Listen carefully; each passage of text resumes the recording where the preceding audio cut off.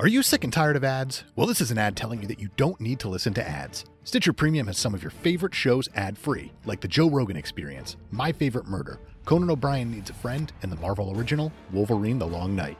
It also includes early access to Stitcher Originals, bonus episodes, comedy albums, and more. Go to StitcherPremium.com and upgrade your account for only $4.99 a month or $34.99 a year. Plus, sign up and use our offer code CAPED at checkout and get your first month for free. That's CAPED, C-A-P-E-D, for your first month free. Stitcher Premium. It's like Stitcher, but premium. This episode is full of spoilers and contains some not-so-super language.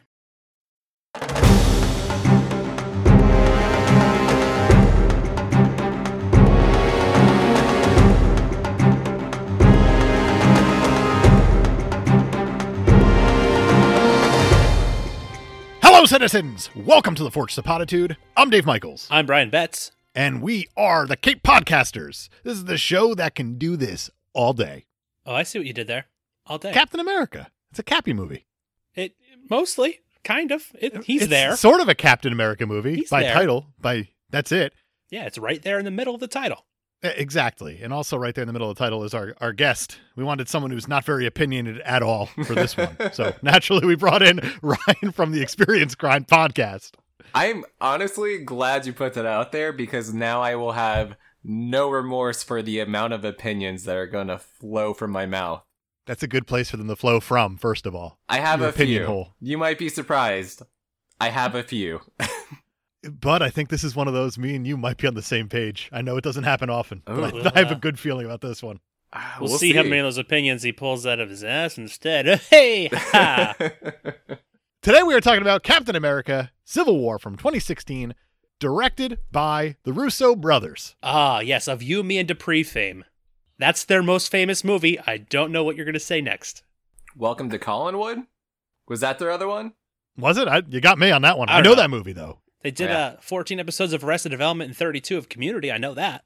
Mm-hmm. That's impressive, actually. Mm-hmm. Did they put in as much exposition in those episodes they did in these movies?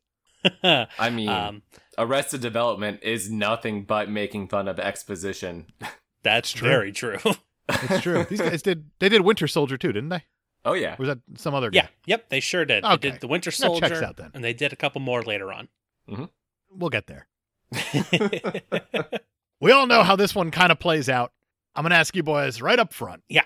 Are you guys Team Cap or Team Iron Man? Ryan, go ahead.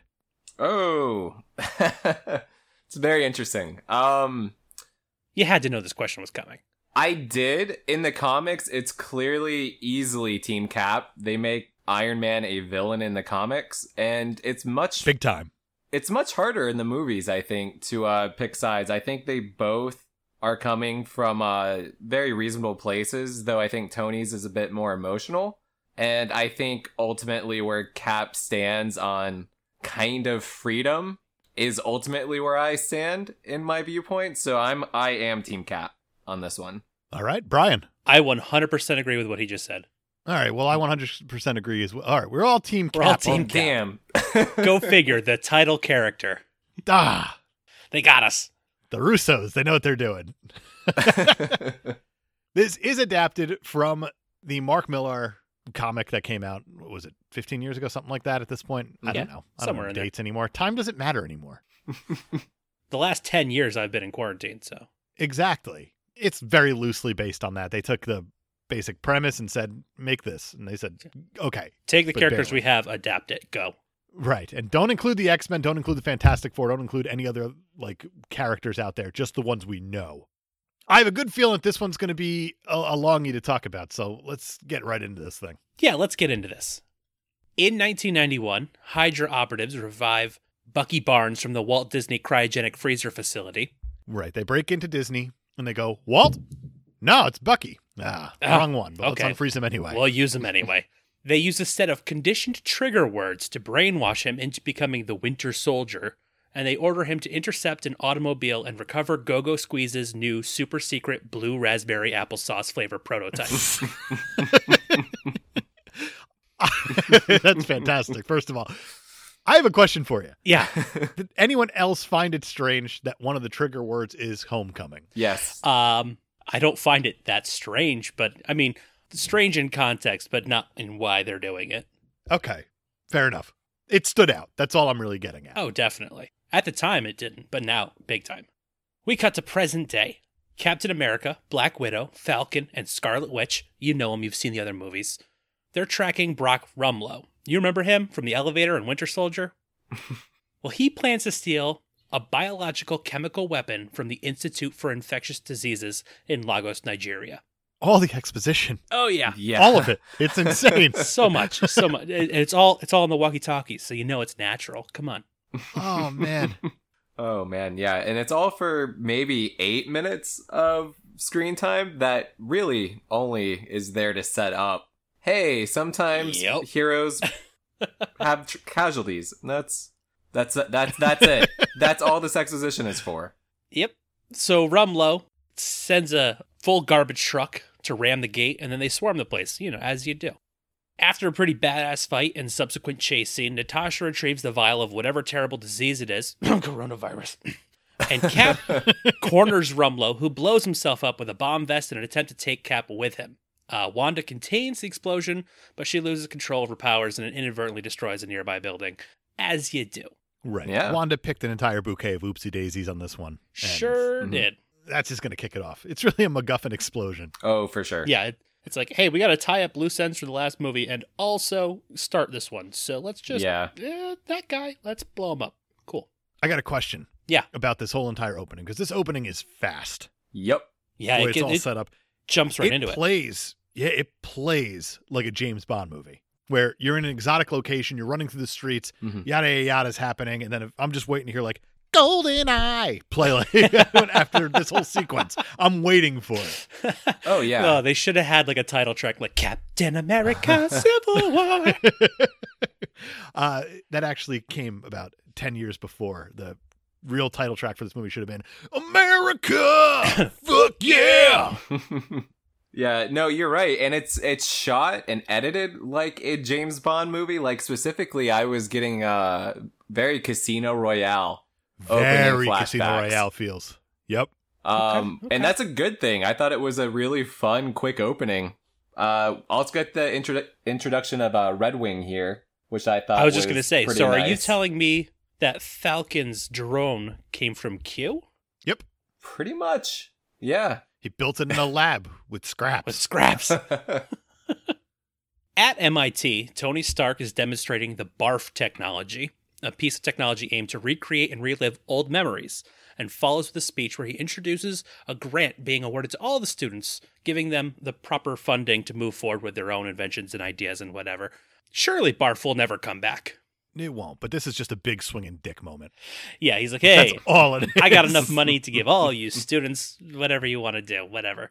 Leaving the stage, Jim fucking Rash, Oscar winner Jim Rash. who I can only assume is playing a dean of some sort, he asks if faculty will also be included in the grant, because why not? I love him. Inconsequential to the entire plot of the movie, but he needs to be mentioned because he's Jim Rash. It's great. Agreed. Off stage, Tony is confronted by Miriam Sharp, whose son was killed in the battle with Ultron in Sokovia, crushed by a building that the Avengers had knocked down. Tony feels pretty bad about it. So this stands in for the whole Stamford mom in the comic books. Yeah. We had the New Warriors reality show, and they blew up the nuke, and yada, yada. People died, and then the guilt trip on Tony, and Damn it, Marcus McFeely, erasing Connecticut history.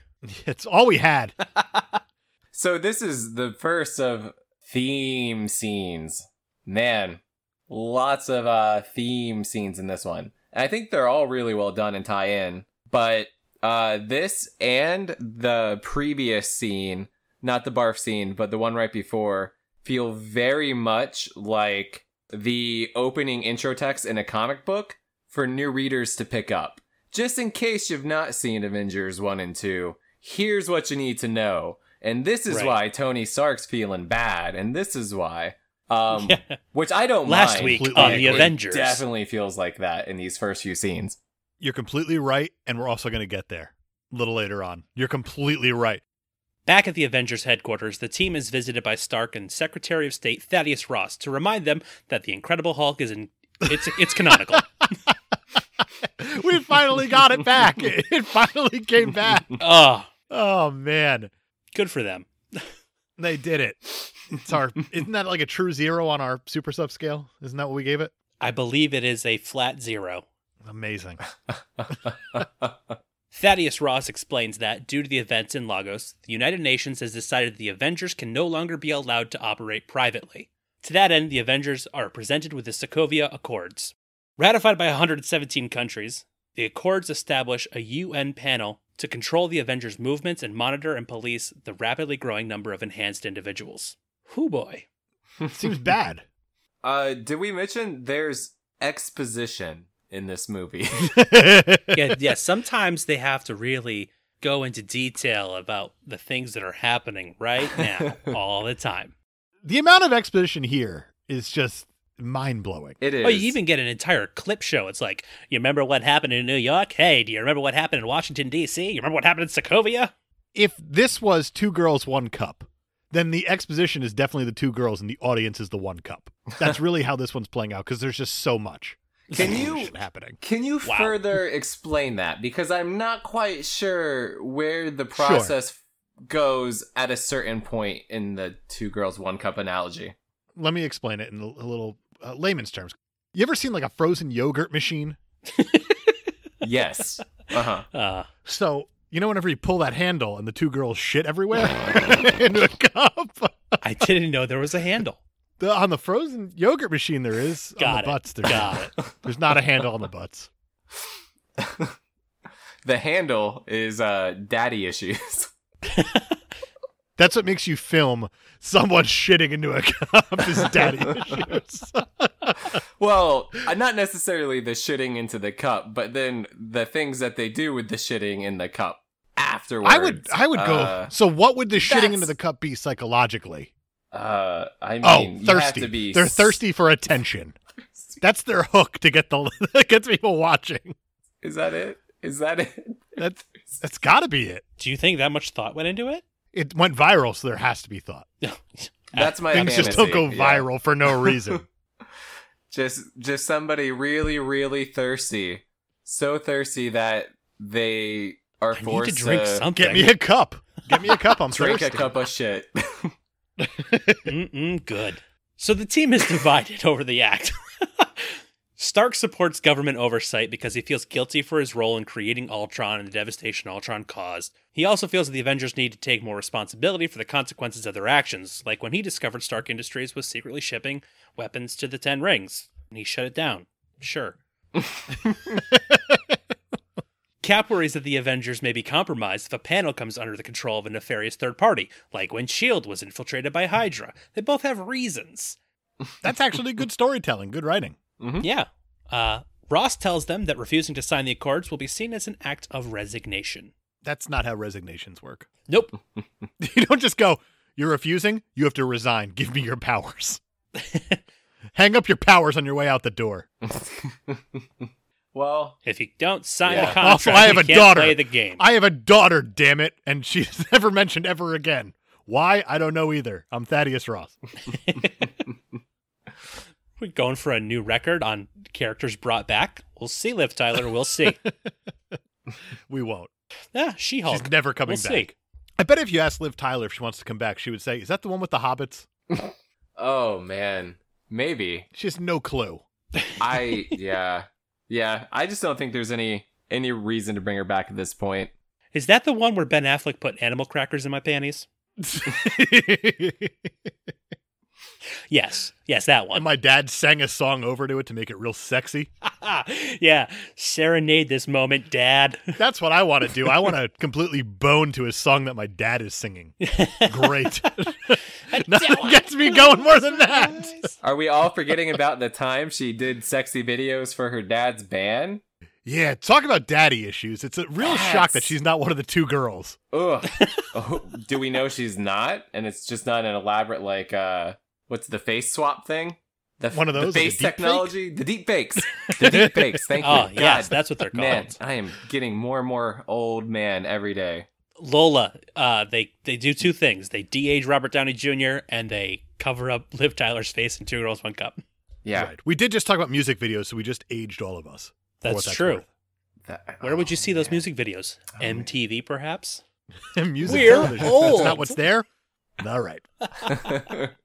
Meanwhile, the retired Russian Armed Forces colonel / Hydra operative that ordered Bucky to get those sweet blue MacGuffin bags back in 1991 is ambushed by Helmut Zemo, who asks for information regarding said mission. Naturally, he refuses, forcing Zemo to kill him and then take a sledgehammer to his walls to find the journal with the trigger words. Oh man, this scene. Yep. I really enjoy a lot about this scene. I like the subversion of expectation with the creepy guy not being the predator, but being the victim here. And Zemo, like the unassuming like person knocking on the door coming in.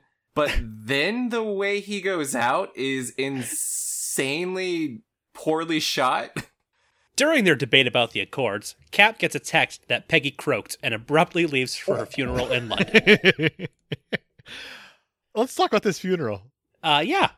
How often All right. do you see funerals that are, what's the word? MacGuffins. I was going to say, first we get to learn that Sharon Carter is Peggy's great niece, as if we didn't see that coming in the last movie. Right. The last name is a giveaway. Yeah, and then she delivers a eulogy that Jon Favreau wrote for her. Whoa. I did find it weird. I didn't put that together, but she was just smashing her knuckles against the lectern Yeah. at the church. just All about bashing them. how you should never back down from what you believe in. There's nothing heavy-handed about that eulogy. Marcus McFeely are good writers, huh? I don't, Dave, I can never fucking read your sarcasm meter to tell when you're being, like, straight or not. I honestly think they are. And again, this is like themes. Every scene needs to have, like, a reason for being to either, like, propel a character forward or, like, tie into the themes of a movie. I agree. MacGuffins. Yeah, I know. I do. I know they think work. this is shit. I think it's real good. I think it's real solid fucking writing. No, it's good because in Raiders of the Lost Ark, you do have the Ark of the Covenant, which acts as a MacGuffin throughout the entire movie. It's the through point. It's what they're going after, yada, yada, and it gets to the end. We all know how they open it up in melty faces. Fine. We understand that. Right.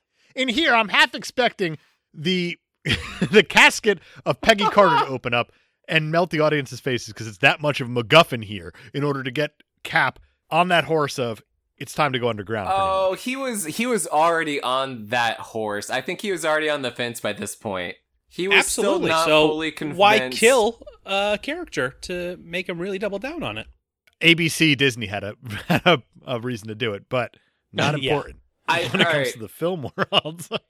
If we're going film theory wise and character and internal like logic of the script, all of this is happening to make everybody at their peak emotional like high. Like Tony is at peak like self-reflection of like what he's done. Like we'll see more Right. shit come to light later, but like with To the point where Cap he's and actually- Bucky, and then now Peggy, Yeah. like his only constant is now gone.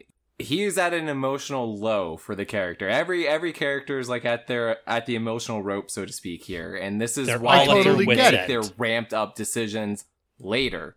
And I think that's I totally why. understand it. Yeah, he is at his emotional peak here, and he's at his kind of his. Is it a moral low, ethical low? What would you describe Cap as? I feel like, he's taking a stand for his morals and ethics. Mm-hmm.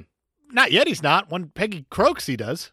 I think that's when it really kicks into gear after the whole eulogy. But let's not forget, Indiana Jones at his entire low when he was tied up on the stake, and he says, "Close your eyes," and that's when the face is melted because of the MacGuffin. Man, And you then are all of a sudden he's lifted. Are you only familiar with the Ark of the Covenant as like is that the only movie MacGuffin? Is that your reference here? It is, but let me leave you with one word, and this is going to end the episode. So, Okay. same pod time, same pod rosebud. Oh, wow. All right, so Okay. he knows two. Okay. I know both of them. I know was both of them also in the history of waiting film. for All of Captain Well, the there's guys three in because this there's one. also the casket of Peggy Carter. There's Uh. 3 MacGuffins in film history. There it is. Bam. That's a masterclass. You're welcome, everybody. I mean, honestly, I think the main MacGuffin in this movie is Jesus Christ. I don't know. There's so many. Jesus Christ is not in this movie. Yeah. He Nope. is. Unless you're talking about Bucky because of He the hair. is. Oh. He is. It's that father, that all powerful father figure in the Marvel You're right. universe. Howard no, Watcher, they Stark? call him. Yeah. Yeah, we see him a little bit in this movie. He pops in. Yeah. No, you're right about everybody being at their emotional low. Like, even Tony has talked about his mom for the first time in any movie. Right. Yeah. Because it's convenient now. Well, Because emotions, man. I got so many emotions. This is also interesting, like the whole background for this. This is the start of Phase 3, but this is also the start of Marvel Studios proper. This is when they got away from Ike Perlmutter and all of his really backwards fucking decisions in the first 2 phases and all of that shit, which you guys have talked about and is out there for everybody to look up. But this is when they were able to kind of just do whatever they wanted to. Right. And Kevin Feige, he had the reins. But let me ask you this question. Who had it more backwards? Yo. Ike Perlmutter or Avi Arad? Oh, Avi Arad can suck. That's interesting because they're both pieces of shit, in my opinion. Ike Perlmutter, I don't know. I don't know. He roadblocked a lot of shit for a long time, and that kind of frustrates me. Like, he's the reason we didn't have Wasp earlier on. You're right. As we could have. You're absolutely right. So many other things, and that kind of, I don't know. That definitely. I think that's the reason. upsets me I think more. they're both the reason why Gal Gadot said, "Yeah, I'll go DC. Yeah. This is fine. Understandably I don't need to stick so, with my yeah. fellow Israelites. I'll go DC. This is fine." Perlmutter tried to write Iron Man out of this movie. Because Tony Stark was wanting too much money. He was going to be too expensive. Let's do Civil War. This is Ike Perlmutter. We're gonna have Captain America. He's gonna fight Black Lincoln, Abraham Lincoln, in Gettysburg. We'll just get some of those C-list Avengers. Yeah, originally Robert Downey Jr. was only going to be shooting for 3 weeks. He had a minor role, and then he was like, no, I want more. I want more money. And Perlmutter was like, Yeah, no, I saw fuck Spider-Man you. Homecoming. I know how it works. Well, that hasn't come out yet, Dave, so that's impossible. With this insane amount of money that he got for filming one day. And, Well, this is what set that precedent, is because he had a small part, and then Perlmutter was like, no, write him out. And then they were like, you can't write Iron Man out of Civil War. So then, Robert Downey Jr. ended up with only 5 minutes less screen time than Chris Evans, the title character. It does go a little bit further than that. Robert Downey Jr. actually, this is where he stuck his foot down for the other cast members who were not getting, like, equal compensation. I think what I remember reading was, like, he was getting maybe $5 to $6 million for his appearance in Civil War, when Scarlett Johansson and a few of the other Avengers were getting $200,000. And Robert Downey Jr. pretty much was like, I'm gonna leave, I'm gonna be out. And that's when Avi Arad was like, well, just kick him out. We don't want him in this movie. Write him out. Whatever. We don't care. And then Kevin Feige went around Perlmutter up to the Disney guy. Is that Alan Horn? Bob Iger. Bob Iger. That's right. And I think that's it. So in fairness, like, Robert Downey Jr. did make a ton of money, but I also, from what I remember hearing, I think he did stick up for, like, the other cast members to help them get a little bit more and stick it to Avi Arad and all them. Yeah. I'm pretty sure that happened, but I also think he forgot to text Jeremy Renner that day. Oh, well, I mean, he was busy putting on the guy liner. That takes so long. You're not wrong about that. You're not wrong. Also, I'm not going to stop talking about that guy liner. I will never stop talking about that guy liner.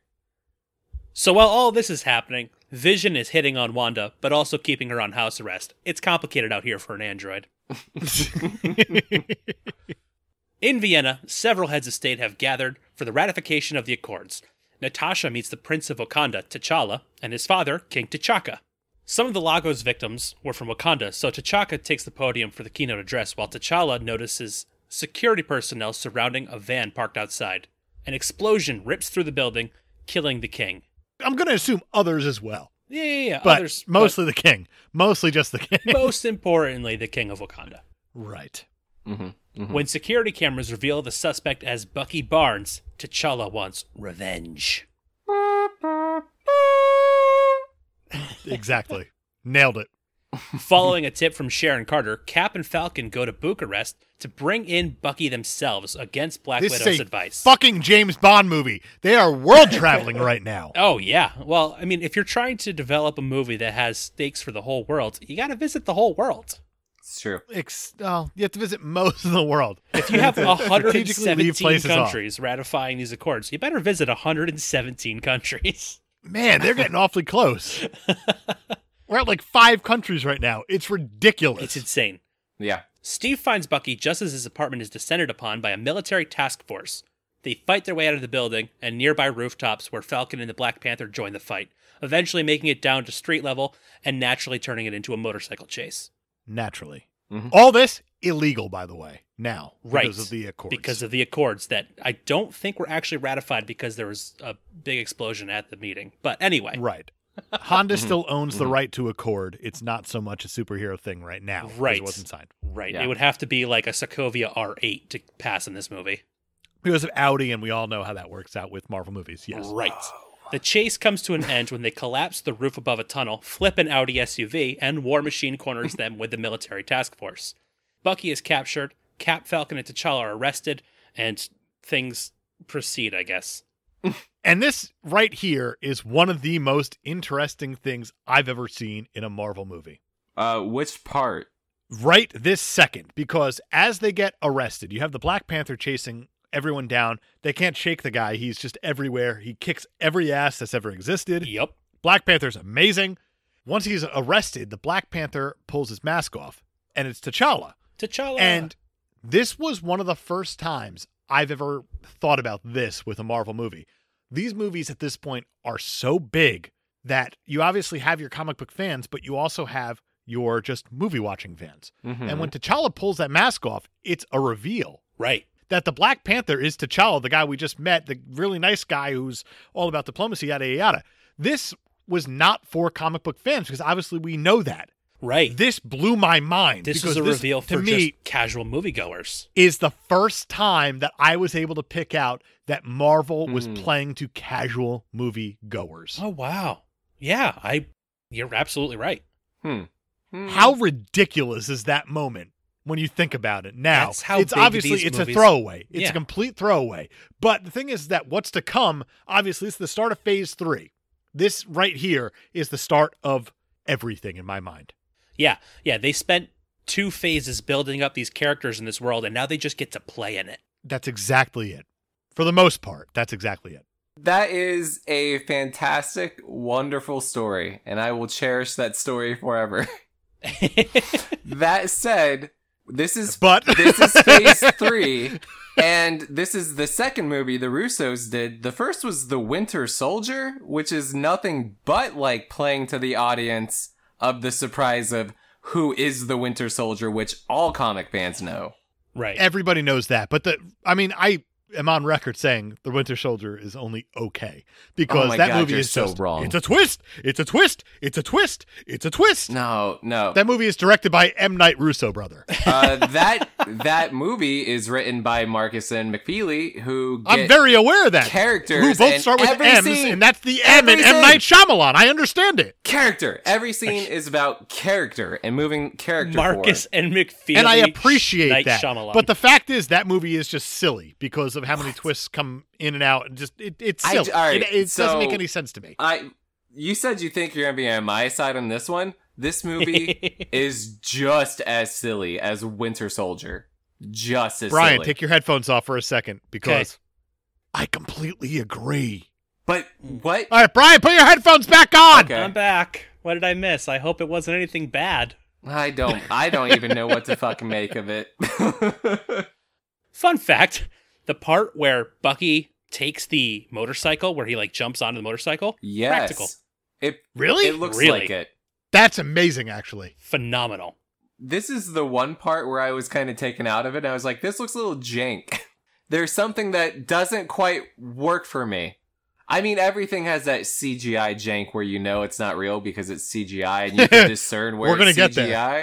there. Don't you Yeah, worry. yeah, yeah. We'll We're talk about gonna Black get Panther there. eventually. That motorcycle We won't. We're going to scene talk about Spider-Man specifically eventually. But is the one where I'm like, that's too much for me. And how they shot this, We'll get there. Does not sell me. Oh, Dave. It's going to be great. I can't wait. Dave, I'm worried, actually. If you have problems with Spider-Man's CGI in this movie, you are not going to enjoy Black Panther as a movie. Or Spider-Man Homecoming for that. For what it's worth, Brian knows this, and the listeners know this. I've seen Spider-Man Homecoming, and I absolutely adored it. I loved every second of it. And the Black Panther, I've only seen on an American Airlines flight down to Orlando on a little screen. Yeah. And I thought it was pretty good. And that was as far as it went.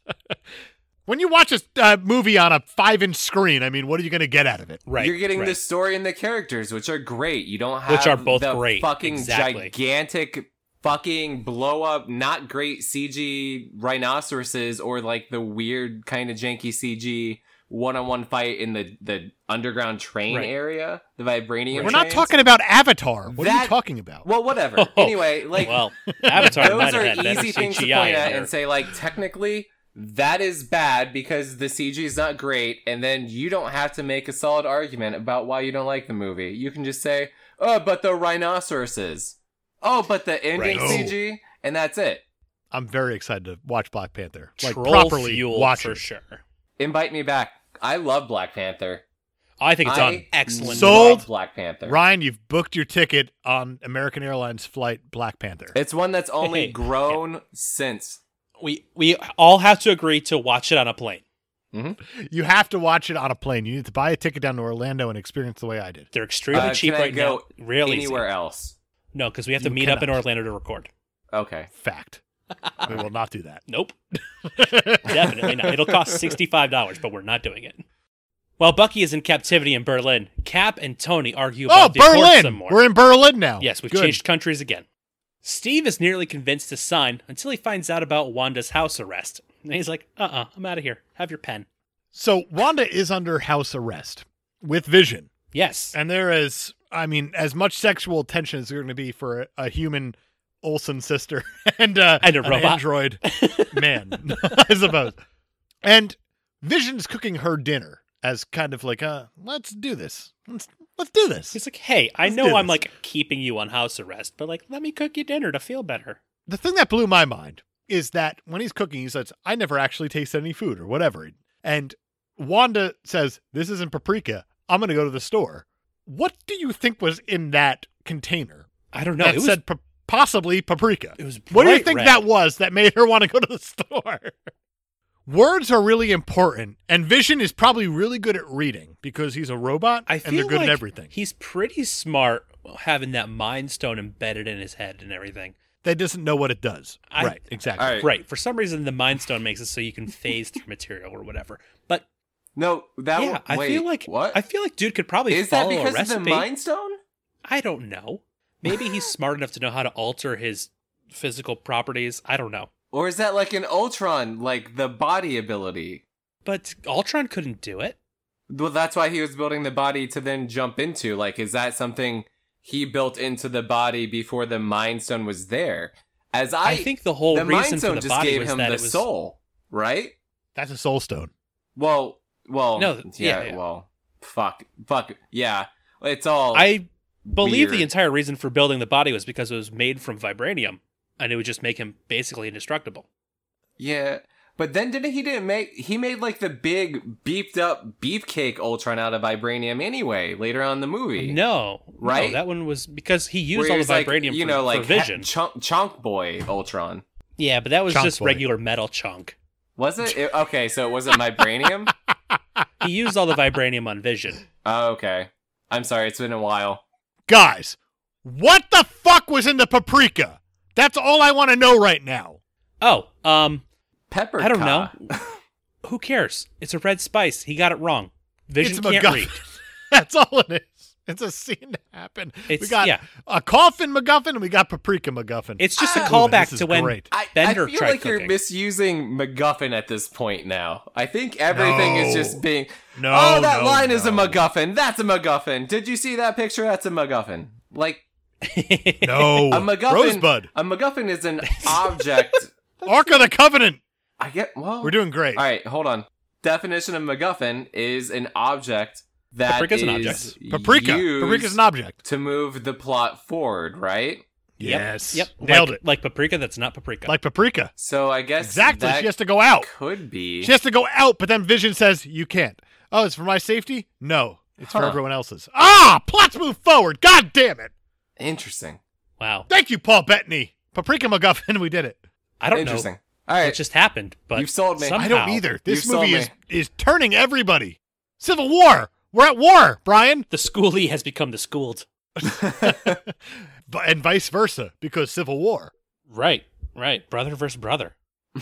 At a power station grid, or power grid station, whatever you call it, outside the city, a box sent by Zemo is delivered containing an EMP, which goes off and shuts down the electricity for the entire city, including the cameras and computers that are monitoring Bucky. Because Zemo's still a character in this movie. Yes, Right. of course. Zemo has infiltrated the compound in Berlin, posing as a psychiatrist who will be evaluating Bucky. Of course. But he's got that handy-dandy notebook.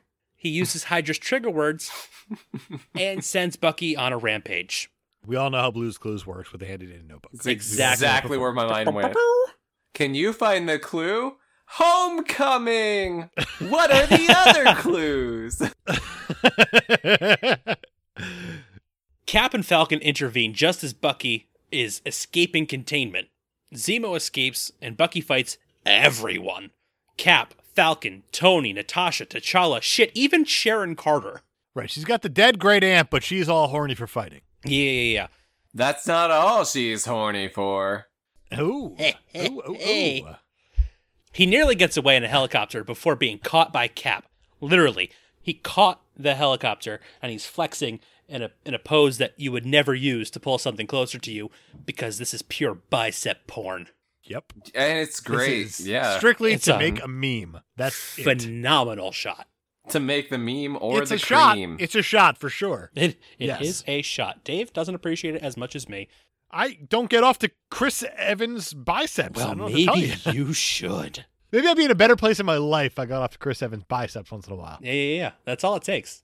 I think it's all symbolic for freedom and just how swollen the freedom is in Chris Evans' arms.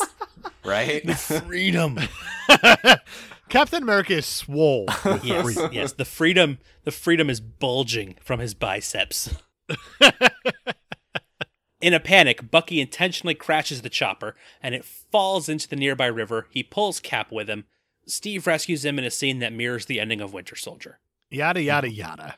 That's how we are right now. Yes. After coming to his senses, Bucky tells Steve that Zemo is headed for the abandoned Hydra facility in Siberia, another country, where he and Sure 5 is. other Winter Soldiers were created using the super soldier serum he stole in 1991. And that's awesome. Mm-hmm. We know how dangerous Bucky is. And now you're saying there's 5 others? There's That's 5 incredible. loonies just like him, and they don't even have metal arms. That's amazing. Believing Zemo intends to release these other Winter Soldiers and unleash them on the world, Cap calls upon Hawkeye for aid in freeing Wanda.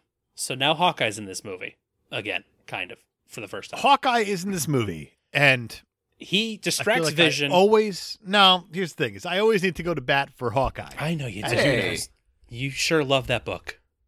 I do. And stay tuned because of the pull list. The next episode is going to be Hawkeye. My Life is a Weapon. Hey, Stay tuned. spoiler. It's a good goddamn book. It's a great goddamn book. It's so can't wait to fucking read it. good. Here's the thing about Hawkeye here.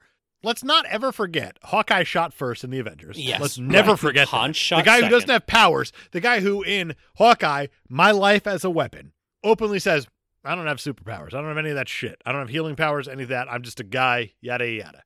Pizza dog. My superpower is that I have good aim. And here, he takes on Vision one-on-one. One No on questions Wanda. asked. Well done, first of all. But second of all, Hawkeye's a fucking badass, everybody. Why can't you accept that? Is he a badass or is the he guy just has no- fucking reckless? He's not No, reckless. He's he's so not reckless. reckless. He's Yeah. as reckless as Robin Hood, maybe, if you want to go with other people with I bows mean, and arrows. okay. But he's just Robin kind of, Hood he's steals doing his from the thing. rich to give he to has the poor. no That's problem reckless. fighting against Vision here in order to keep Wanda safe. He's doing everything right. And we're going to get there in Endgame with Hawkeye. But he is an insanely important part of the MCU Don't fucking forget it, people. Interrupt. Dave, because with the Ron Jeremy salute for Hawkeye. It's pretty much a Ron Jeremy salute. That's an undertable, not a Favreau overtable. You are not wrong about absolutely everything you said about Hawkeye. That said, there is that weird little, like, hand flip around his head when he, like, puts out the one arrow for the other side of, like, the little sonic beam thing that holds Vision in place. Yeah. That's this the weird, needless little flourish. That is everything about why people who don't like Hawkeye don't like Hawkeye. Because it's so weird and needless. Like, you're right, you're not powered, you're not anything. Arrow. You show up in Guyliner, and now you're doing little weird hand moves, like magician flourishes with the arrows, and like this one-on-one fight with the Vision, who is like all fucking serious. I get it. Basically invincible. I get both sides on this So one. here's the thing. Let me tell you the thing about Hawkeye. Have you ever watched America's Got Talent? Sure. No, because I value my time. First of all, good for you. Secondly, whenever you see someone like a juggler on America's Got Talent. A juggalo? With the Fago? With the Fago, but mostly a juggler. Whenever you see someone like a juggler on America's Got Talent, you're going, what the fuck are you doing being on America's Got Talent, putting yourself on national television while you're flipping balls around, yada, yada, yada. Yeah. And these... He's a Clint Barton. The thing about it is that juggling is inherently not fucking cool. Sorry to all of our juggler listeners. Like archery. But the thing is that when you do it well, you got to make a flourish to make it kind of look cool. Yeah, the thing is that Hawkeye is that he's really good at what he does. But he has to kind of make the flourish with the arrows in order to make it look cool. The flourish Like, isn't even with the arrow, I get though. that I just shoot fucking arrows. I can't shoot goddamn beams out of my hands Iron Man style, and I can't be a real strong Captain America style. I'm obviously not going to hold a giant hammer with electricity Thor style, and I'm not a big green boy Hulk Yes, style. we know the Avengers, Dave. And whatever Black Widow does, Black Widow style. Yeah. But It's here's just the thing, it's Clint Barton without arrows. She's better. If Simon Cowell would judge his flourishing of arrows, he'd go, that's fine. That's what he's going for. Other than that, that's lame because Simon Cowell would destroy The Hawkeye. flourish isn't even with the arrow. It's retrieving the arrow.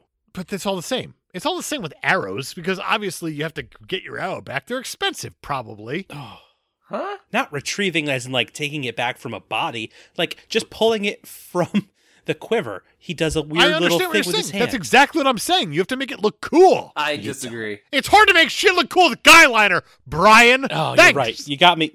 Point. I can It's see. why Good Charlotte's not a fucking thing anymore, Brian. It's then- why. Wait, what is your Green argument Day then? Because why failed. you're arguing Yeah, that Clint it's so Barton's Guyliner is the reason he's the thing, but it's the reason Good Charlotte isn't? I'm making many arguments right now, and Yeah, they're all I'm not sure you landing know what barely. any of them are. So Hawkeye distracts Vision with a distant explosion. He breaks into the Avengers facility and convinces Wanda to come with him, but Vision returns, and she uses her abilities to overpower him. Wow, we got through the scene, eventually. Like, a very, very short scene just took us like 10 minutes. Because of Paprika. I told you. That's Nope. what happens. Nope. Because of Hawkeye. He's the best. Because Admit Dave's it. boner for Hawkeye. I think Dave has a thing for Guyliner. He's fantastic in the books. He's amazing he is in the books. he is, as you said, he is fine. At best, he is fine in this movie. He is not anything more. He's fine. He's definitely better in the Avengers and in Endgame. Agreed. Well, he shoots Oh first. yeah. And Let's not he's- forget yeah. he shoots first. I think he does very well in Age of Ultron too, and there's not a lot Yes. to be said about that movie. So Age of Ultron's not a great movie. I don't even really like it, but Hawkeye might be the best part. I agree. Falcon recruits Ant-Man to join them as well because, you know, he was in the last movie. They had a fight. It was neat. It was great. Back at the Joint Counter-Terrorist Center compound, Stark convinces Ross to give him 36 hours to bring in his renegade comrades. He assembles a team with Black Widow, Black Panther, Black War Machine, and Vision. Black War Machine. Yeah, well, Black Widow, Black Panther. I was on a roll. Some would call that racist. All right, you're right. Black Widow, Black Panther, War Machine, and Vision. But he still has one more guy in mind. Who's he have in mind? So Tony Stark travels to Queens to recruit Peter Parker, who hints heavily at his origin story, but doesn't actually tell us what it is, because, thank God, we already know it. Brilliant. Fucking Spider-Man. We have a fucking Spider-Man! And a God hot- damn it, he's in the MCU! And a hot Aunt May. She's real hot. A hot There's May. no denying that. Love this She's take. real hot. She's really young. Mhm. Old Aunt May. She's not New Aunt May. really young. Yes, She's just please. not like the elderly woman we always see. Elderly woman? How dare you talk about Rosemary Harris that way? She's a saint. She's an elderly saint. Right. We have Oscar winner Marissa Tomei has entered the MCU. Aunt May. Honestly, if you're comparing your Aunt Mays to your Peter Parkers, the ages match up. I agree. Mhm. This Peter Parker's younger, though. Yes, Because he's we not had 40. We had an elderly Tobey Maguire in the first movie, so it made sense to have an elderlier Aunt May. Exactly. Mhm. This all adds up. This is perfect. Elderlier. Yes, that's a word. Trying to flee Berlin and reach Siberia before Zemo, Cap and his team assemble at the airport, where they hope to take a helicopter out of the country. When sirens indicate the airport is being evacuated, Cap tells his team to suit up and get to the chopper, which is disabled by Natasha as the rest of Team Iron Man show up. Cap refuses to back down, so the Avengers get into a massive fight. So let's talk about the airport. Mm-hmm. Let's. This is not arguably the biggest scene in this entire movie. You have the Captain America team, which is comprised of Captain America. Captain America, Nailed it. Winter Soldier, Falcon, Hawkeye, Scarlet Witch, Ant-Man, and that's all. And that's a Then you have the Iron Man team, which is comprised of Iron Man, War Machine, Black Panther, Vision, Spider-Man, and also kind of Black Widow as well. mostly Black Widow. She doesn't really turn until after this fight. Mm-hmm. Mm-hmm. Or Guys, this scene midway kicks through it. a lot of ass. This scene is phenomenal. This fight scene lasts 16 minutes. Mm-hmm. And somehow it's This the is fastest ridiculous. scene of the movie. It's ridiculous how much stuff they come up with in this. Paul Rudd is absolutely crushing it Oh, absolutely. in this scene. Yep. You know who else is crushing it? Tom Holland is crushing it. God, yeah. This here is the most true Spider-Man we've ever seen. To this point. Absolutely. And he has not had a movie yet. The thing about Tobey Maguire's Spider-Man Mm-hmm. is that he's okay. He He's is. totally okay He's all good. around. He gets sort of quippy at points, Sort of. and he doesn't, I mean, It's never they're good quippy movies, enough for just me. all around. Andrew Garfield has one extremely quippy scene when he's Spider-Man, and it's a scene where he's stopping a carjacking, and it lands brilliantly. Yes. The thing about Tom Holland's Spider-Man is that he's extremely quippy the entire way through, even while fighting, to the point that Falcon says, "You ever been in a fight before? There's a lot less talking." That is fucking beautiful. It was excellent. Excellent. I This think here Oh. is Spider-Man. they nailed He is it. here. I completely agree. I agree with what you're saying about Tom Holland. I guess I disagree with what you're saying about Andrew Garfield because I feel like he was a very quippy Spider-Man the entire I wish you time. were on our episode of he The was Amazing Spider-Man. Spider-Man then. I wish you were there. I know. I mean, when Amazing Spider-Man 2 comes out, I definitely don't know what I'm going to think, but it's probably that he's a quippy motherfucker the entire movie too. So, like, the issue is not like that remember this isn't the first time we've had a quippy Spider-Man, but I think they managed to make Peter and, like, his energy match Spider-Man's energy. Like, I think the Queen scene with Tony and him and Aunt May is as good as the Spider-Man in the airport fight scene. Like, they both do a great Completely job agree. of selling Oh, Peter definitely. and Definitely. Spider-Man, but, like, they get the energy just right there too to match that energy. Yeah, There's completely always agree. been Yeah. a disproportionate, like, weird shift with both Maguire and Garfield. Like, they both get certain things right, but, like, really, I think fuck up the other side. Like, I think Garfield really got completely Spider-Man, never got Parker. Never got Was Peter never Parker No, down. close Agree. to Parker. Agree. Completely agree. And Again, Tobey I Maguire, think- perfect Parker. Way A fine cheesy Spider-Man. and like very Phantom-y as Spider-Man, like just out of time. Weird. That's not a bad comparison, actually. completely agree. All around. But yeah, Tom Holland embodies both sides of the character, and it's like, finally. Agreed. And we don't have to sit through Uncle Ben dying again. Oh, God. He's already dead. He is buried and cold and everything. It's perfect. It happened Fantastic. 6 He's months the ago. perfect corpse, not so much Peggy Carter style. He's the perfect corpse. And in the Queen scene, they still reference it. Like, if you have the ability to stop something and you don't, then it's your fault. And it's like, I know what he's talking about, and I'm so glad that they're not Favreauing this moment. It's the best. Favreau must have been distracted by something else. At this It point. was writing the eulogy for Sharon Carter, or for Peggy Carter. You're right. It took him a long time.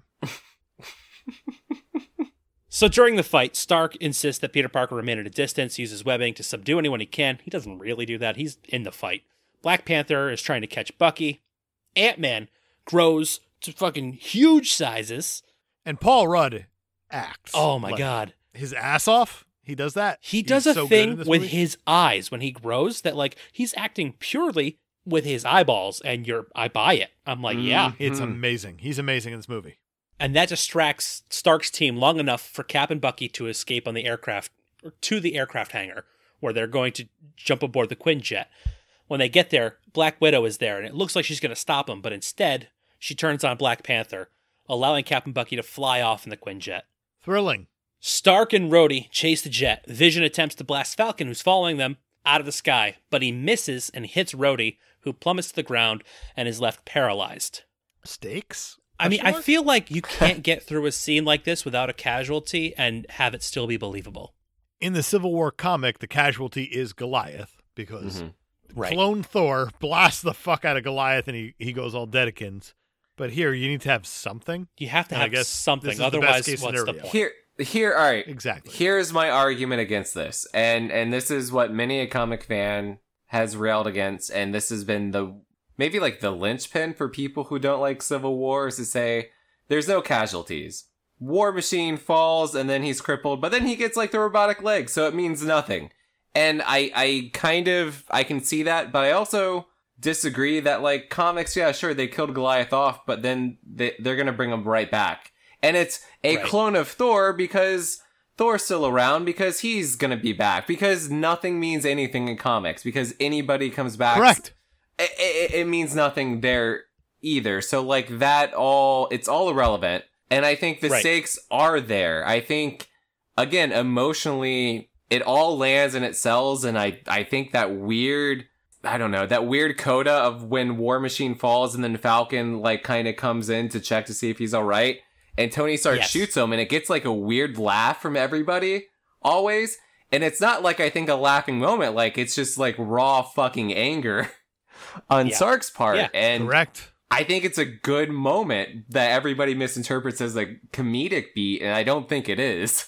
No, But, like, I don't, would I Would don't you say find it's that a comedic at bad all. directing choice, or do you think it just doesn't land? I don't think it's a bad directing choice because I think you get this shit when you go in to see movies like The Joker and people are like laughing because Joaquin Phoenix is weird and making them uncomfortable. Or I remember going to see Stranger Than Fiction, that Will Ferrell movie. I love that movie. It's Yeah, I love that fantastic, movie. directed amazingly. But there are scenes where, like, I think Will Ferrell's like on the verge of crying and like the existential crisis he's having, and he's like, he goes like, "I don't want to die," and he's crying. And I remember everybody in the theater laughing because they expect funny moments from this person, so they don't know what to do but laugh. And I think that's the MCU at this point. People don't know what to do but to laugh at moments because they just expect funny. So when like something more happens, they laugh. And come back to me about like Black Panther and Captain Marvel and why I don't think those movies land with the audiences. It's because they're not yuck chuckle fests. Right. They did a lot of furthering the emotion in Phase 3. Yeah, And yeah, I think and it got lost I on a think lot of this is a people. very, very good start to it. It obviously culminated in very serious moments. So, Mm-hmm. but yeah, speaking to casualties in comic books, I mean, Vision, Hawkeye, and Ant-Man were all dead during Civil War anyway. Yeah, that's right. Mm-hmm. And I'm pretty sure they all came back. Well, Hank Pym kinda. He's like the half. Well, did he come back? I don't remember where he's at. Right now, he's at like In the the comics? half Ultron, half Hank Pym thing. Now in the comics. In the comics, Hank Pym is the Cap spy on the Iron Man side. Okay, so are we wait. Then which Ant-Man is dead in the comics? Is it Scott Lang?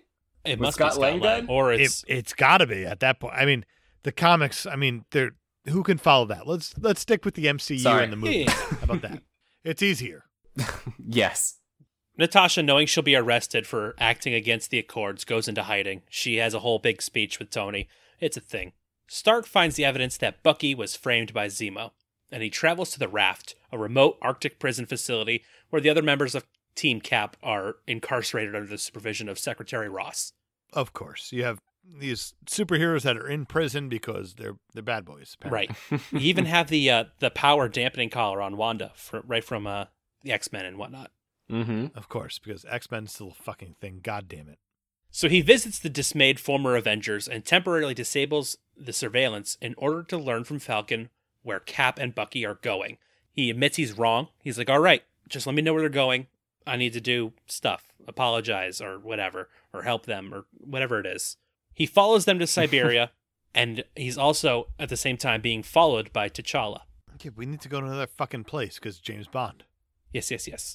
Because 117 countries, minimum. Of course. Cap and Tony reconcile. As they explore the facility, they discover that the other Winter Soldiers have been moited by Zemo, who never intended to release them. Right. He said that, hey, you shouldn't feel all bad about this because I killed them in their sleep. And it's like, you totally set this movie up to be something kind of cool. What? There's a lot of Winter Soldiers. We got stakes. Disagree. Now but- you're saying, Disagree so hard. He reveals instead that he's a Sokovian and wanted to punish the Avengers for the death of his family. His real right, he said mission... he wanted to destroy an empire. His real mission had been to find footage of the Winter Soldier's 1991 mission, which he shows to Stark, which reveals that Bucky was the assassin who murdered his parents to steal the super soldier serum from their car. Yep. How about that? Cap tells Tony he knew Hydra was behind the deaths, but he didn't know that it was Bucky. But, emotions. Stark turns on Bucky, forcing Cap to fight to save his friend's life. I would say even further than that because Cap openly says, Yep. Iron Man says, he's like, hey, did you know? And he says, I knew it was something. I didn't know it was Bucky. And then when he pushes farther, he says, I fucking knew it was Bucky. Yeah, he's like, all right, Why are we all on Team Cap, goddammit? Yeah, that's why the first blow is Iron Man striking Cap. right. Then the three brutally fight for what feels like forever, but the whole time it's fucking awesome. It's pretty good, but it's for forever. You're right. But it's Iron Man ends up blasting off Bucky's metal arm because all of a sudden vibranium doesn't matter. Doesn't matter. Wakanda's not a thing yet, but it is. Cap eventually disables Tony's arc reactor, rendering his suit useless. Tony tells Cap that he You're doesn't making it sound like it was just I flipped a switch, and No, now he- he is useless. He jammed his shield into his chest and It's just the completely arc ruined reactor. Iron Man. Oh, well, he pulled his helmet off first so he wouldn't suffocate when he did it. So he's still thinking. Oh, good. Tony tells Cap that he doesn't deserve to carry the shield that Howard the Stark gave him. So Steve drops it and leaves with Howard the Stark. Bucky. Nailed it. Having succeeded in his plans to tear apart the Avengers, Zemo waits outside, where T'Challa approaches him, and the two discuss vengeance and the terrible things it can lead a man to do. T'Challa decides he doesn't want to let revenge consume him like it did Zemo in the Avengers, and he stops Zemo from committing suicide, telling him the living are not done with him yet. And then under the custody of Everett Ross, who is Martin Freeman, he's in this movie. He's in barely. this movie. Zemo Big hints Hobbit. that while he may be in prison, his grand plan wasn't as much a failure as Ross suggests it was, knowing that the Avengers now may be irretrievably fractured. Right. Zemo's plan was to destroy an empire, and his empire was the Avengers. The Avengers, the whole time. Back at the Avengers facility, Stark builds an exoskeleton frame for Rhodey to help him regain the use of his legs. Rhodey assures Tony that he still believes he made the right choice. Suddenly, a FedEx driver knocks on the door with a package for Tony Stank. Oh, boy. Those of you familiar with our show know what's about to happen, but those of you who are new listeners, there are lots of Stan Lee cameos in the Marvel movies, and as we know, once the Infinity Gauntlet is assembled and snapped, half of all life disappears, so obviously half of all Stan Lees have to go. Dave, do you think this Stan gets snapped?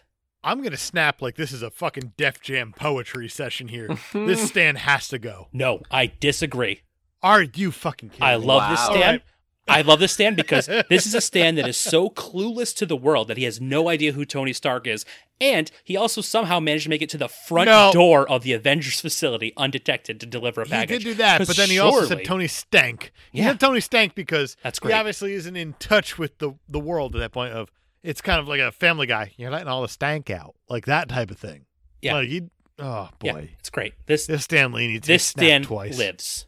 You're probably right, and I hope he has a miserable life. What do you think, Ryan?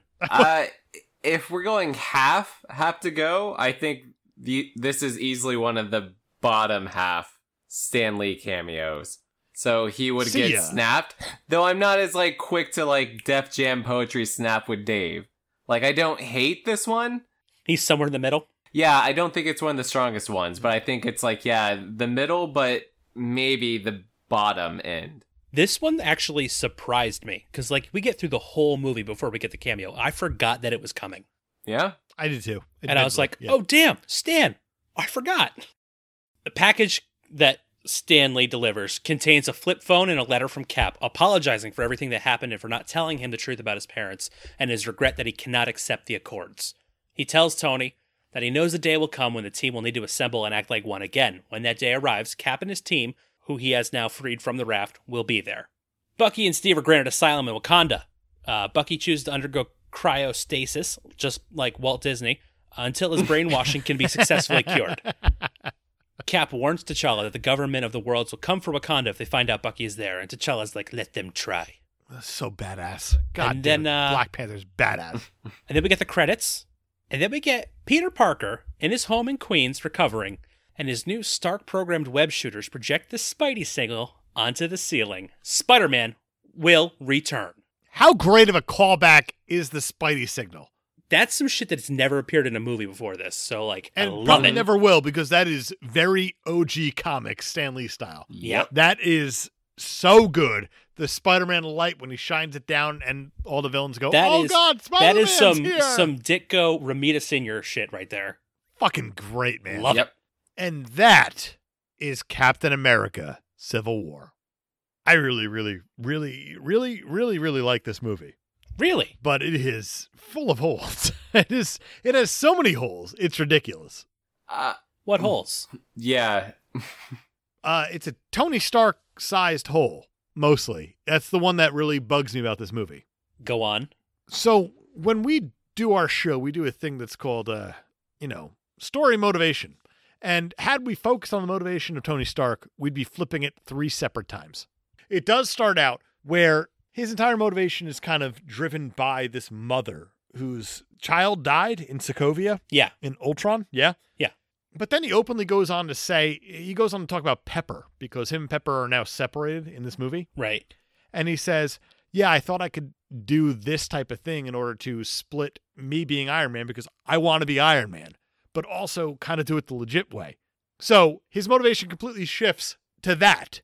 But then at the end of the movie, he says that when he shows up in the, whatever it is, Siberia, wherever you are, James Bond's jumping the world style, he says, I can get arrested for this. So he's completely jumped sides again. You have 3 separate shifts of motivation for Iron Man, Tony Stark himself, in this movie. And that, to me, that is not great. I don't think that first to second shift is as dramatic as you're making it out to be. I think it's they're not dramatic, but they are included in the story. They are, without a doubt. I think they're 2 different reasonings that drive him towards the same goal. And it's only that you third have guilt, twist you have family, that then you is have actually the third twist is the weird one. Well, the third twist is the one that makes his goal finally differentiate, and it finally makes it go off its set course. The other 2, they both align with Stark signing the Sokovia Accords and thinking this is the right move. Because if he goes with the Sokovia Accords, then he can legitimize Iron Man, do it, maybe prove to Pepper that it's a legitimate thing and not just him and his obsessive hobby as it was in Iron Man 3 or his makeup for PTSD kind of thing. It can be something Correct. A little bit more. So that drives him to Sokovia Accords. And also the mother thing is all Sokovia Accords too. It's the, I don't know. I also think that a lot of Tony Stark's motivation here is that he wants to shift the blame from himself. I think he has extreme guilt, and by being under this UN panel, that anything that happens isn't his fault anymore. And it's not a great thing, but It's something. I feel like that's definitely one of his main motivating factors. And by alleviating the guilt off of himself, he can be more present with Pepper. He can be like, no, it wasn't my fault. It was, these dumb UN guys. Mm-hmm. Right. We have the ability to make an I Love You 3000. Well, yeah. I agree with I agree with what you said, Brian. I think there's even a line when he's talking about the barf technology where he says all of this huge experiment for him unable to cope with his emotions for 30-something years or whatever. And I think this is that movie. I think Civil War is talking about men who are unable to deal with their emotions and how it bleeds into their professional lives. And that is the movie. That's like theme after theme. That's why we get the Peggy Carter funeral. They're all peppering the emotions of the characters and getting them into their mindsets of being like very emotionally unstable to the point where like they're ready to just walk away from this, if you will quote unquote family, so to speak, and just throw it off. I mostly agree with you, but the part that gets me about the Peggy Carter funeral thing is what happens directly after that, because the Peggy Carter funeral should be like the low point for Cap. But then he's hooking up with Peggy Carter's great grandniece or whatever the hell Sharon Carter is. Yeah. One scene later. So is this really a low point? Because even Cap says, like, it's a low that's point. too late. It's a low point, but it's also like in that that's low not point, a bad low point. If you're looking Oh! at me back in a fucking high school, that that's low not a low point- point. And that low point is when he gets the advice to stick his heel down and don't turn away. Like in that low point where he is most subjective or able to be, I don't know, taken by any advice given to him. That's when he's given the advice to stand his ground, stand for what he believes in, and like don't back down. Like that is why that scene's there. And I think, I don't know, the kiss is but I think weird. it's completely ruined by that entire kiss scene. I'll and kiss is how bad. she says that, oh, this was, and he says, too late, which means that he intended to do this the entire time.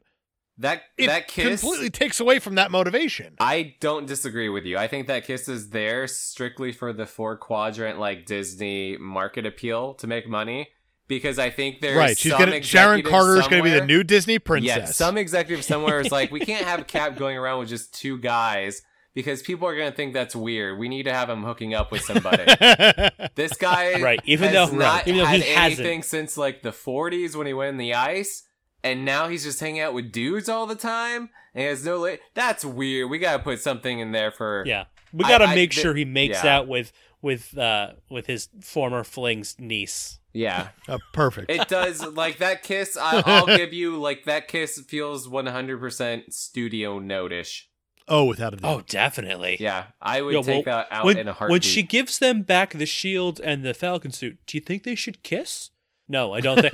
You should make them kiss. You should make them. This is Bob Iger talking. Make them fucking kiss, Kevin Feige. I will have you killed. I don't think you understand that, Kevin Feige. Iger's like, if you don't have the Sharon Carter and Steve Rogers kiss, then I'm going to take Perlmutter's advice and just write Iron Man out of the movie. No, you don't understand. This is Kevin Feige talking. You don't understand that it's weird because the Peggy Carter thing. No, we're I going to don't do a give thing in a a few fuck. years where maybe she's actually his niece. Here's the thing, Bob Iger. This is, again, Kevin Feige. We're going to fuck with time travel at a point. Just don't worry about it. Let's not have any potential incest in this storyline. We have to? All right. We pulled the audience. They said they're fine with incest and Back to the Future, so like it's gonna be totally fine. They here. are. Totally fine. Yeah. This is an extremely good movie. There's no denying that. Yeah. I used to rank this pretty low, but Whoa. Did you? Why? I First don't of all, I don't know. why? I just it Interesting. wasn't one of my favorites, but after rewatching it, this movie is just. You always say, Dave, that DC is character Don't- based. No, hold on. First of all, And I don't think- use my words against me. But second of all, what are you going to say? DC is character based and Marvel is story based, and I think this Agreed. movie flips the script on that. I think this one is extremely character based. Oh my God. I agree. I think phase 3 is where they start really honing in on character. I agree, but I think they do it poorly.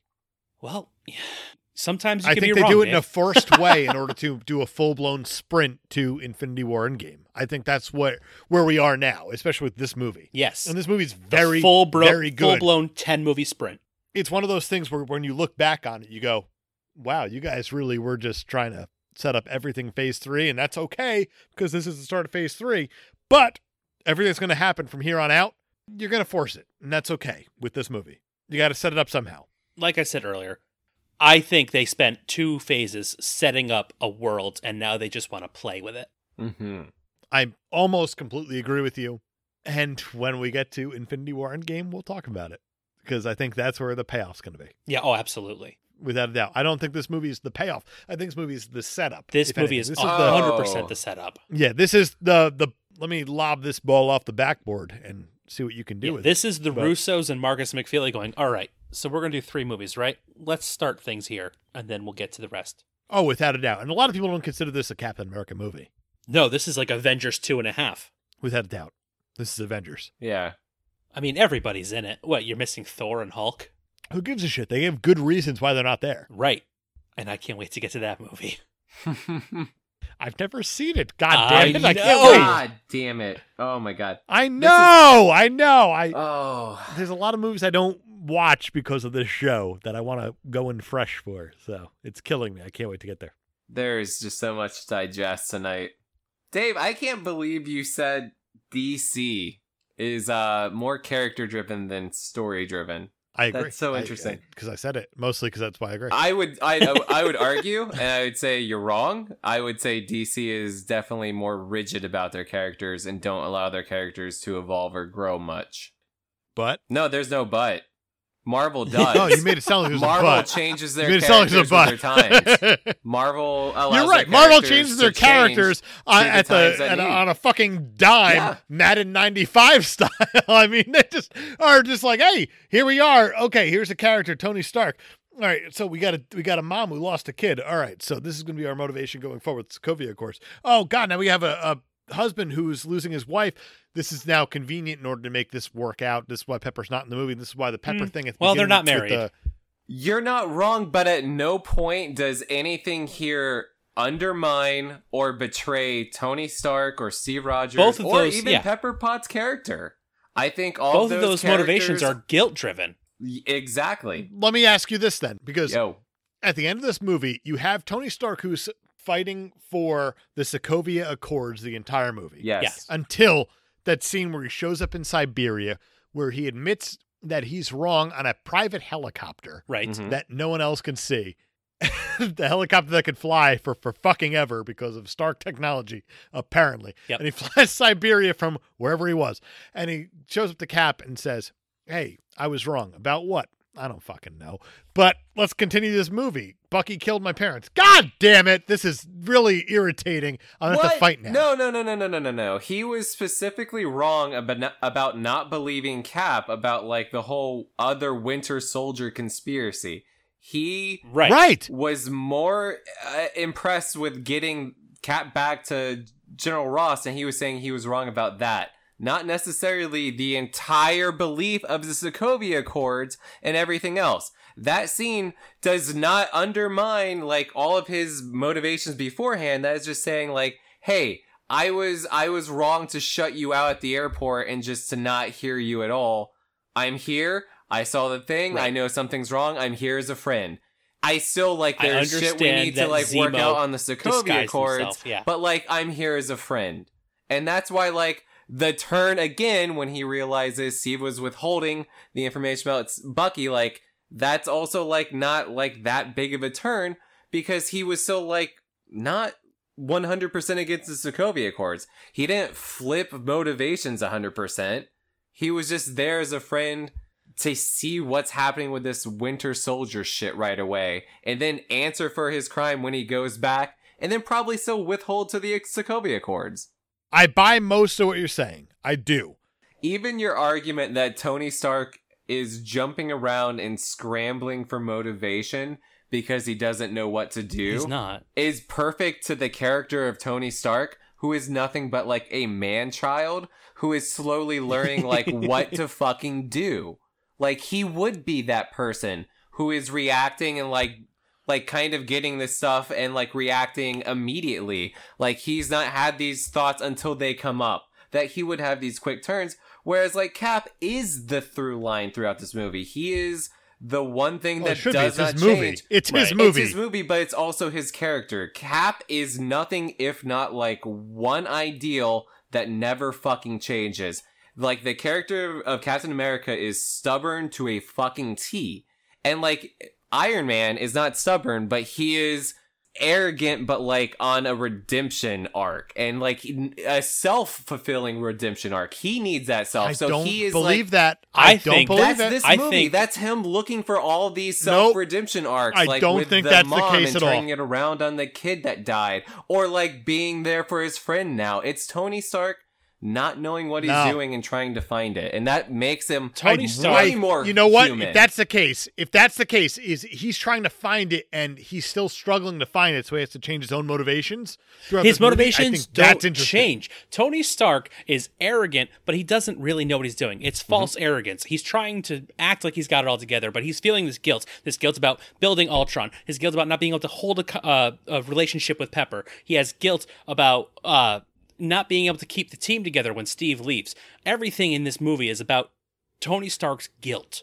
That sounds like a lot of changes on Tony Stark's account. This movie should have been called Iron Man 4 Civil War. Well, no, because it's all...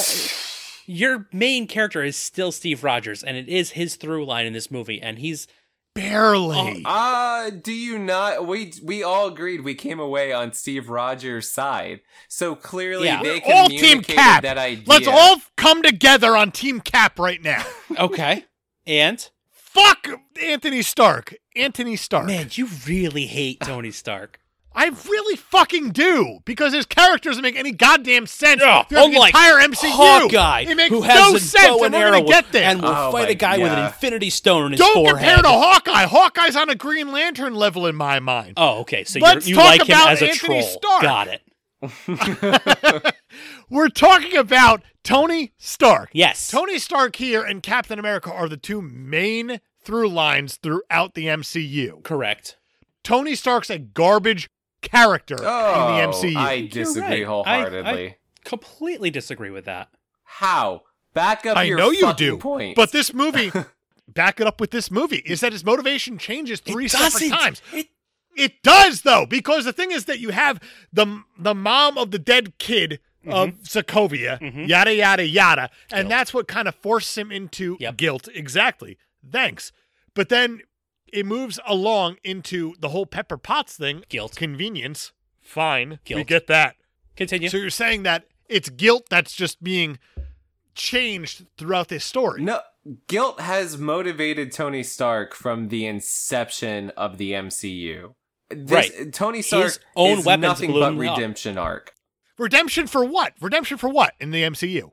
For not having the control that he acts like he has all the time. He props himself up, and he can't live up to his own self-image, and he feels guilty about that, and he's always trying to prove himself. He is essentially a martyr. He is a martyr, and every movie, every arc with Iron Man is like the martyr arc. It is somebody who feels like the unbearable weight of the future. He's a futurist, which is brought up in this fucking movie. He's can't a argue that martyr because for all Hawkeye of said this it. and has to sacrifice and do everything. And everything he's done in the past, he has this view of like he was a fuck up and he's got to do better. So he is of the headspace of everything he has known his entire life is not right because he's had this whole world shift. And so going forward, everything is about redemption. Iron Man 1 is about redemption, going back and undoing that. Iron Man 3, Age of Ultron, he made Ultron out of fear of In Age of Ultron, he builds Ultron out of fear of losing his team. I don't know. Here's something in the future. If you ever have an argument and you want solid, legitimate proof, never say, in Age of Ultron, It will distract It you. is a black hole which you will not be able to come back from. I'm about to make a good point. In Age of Ultron, Oh no. Oh no! he has a vision of the future, and he has to build something to prevent it, and even that gets fucked up, because...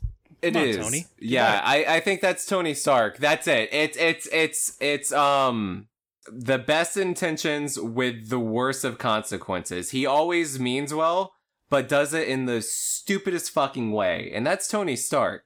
And I think that's true. In every movie, I can point that out. I can point out examples of that.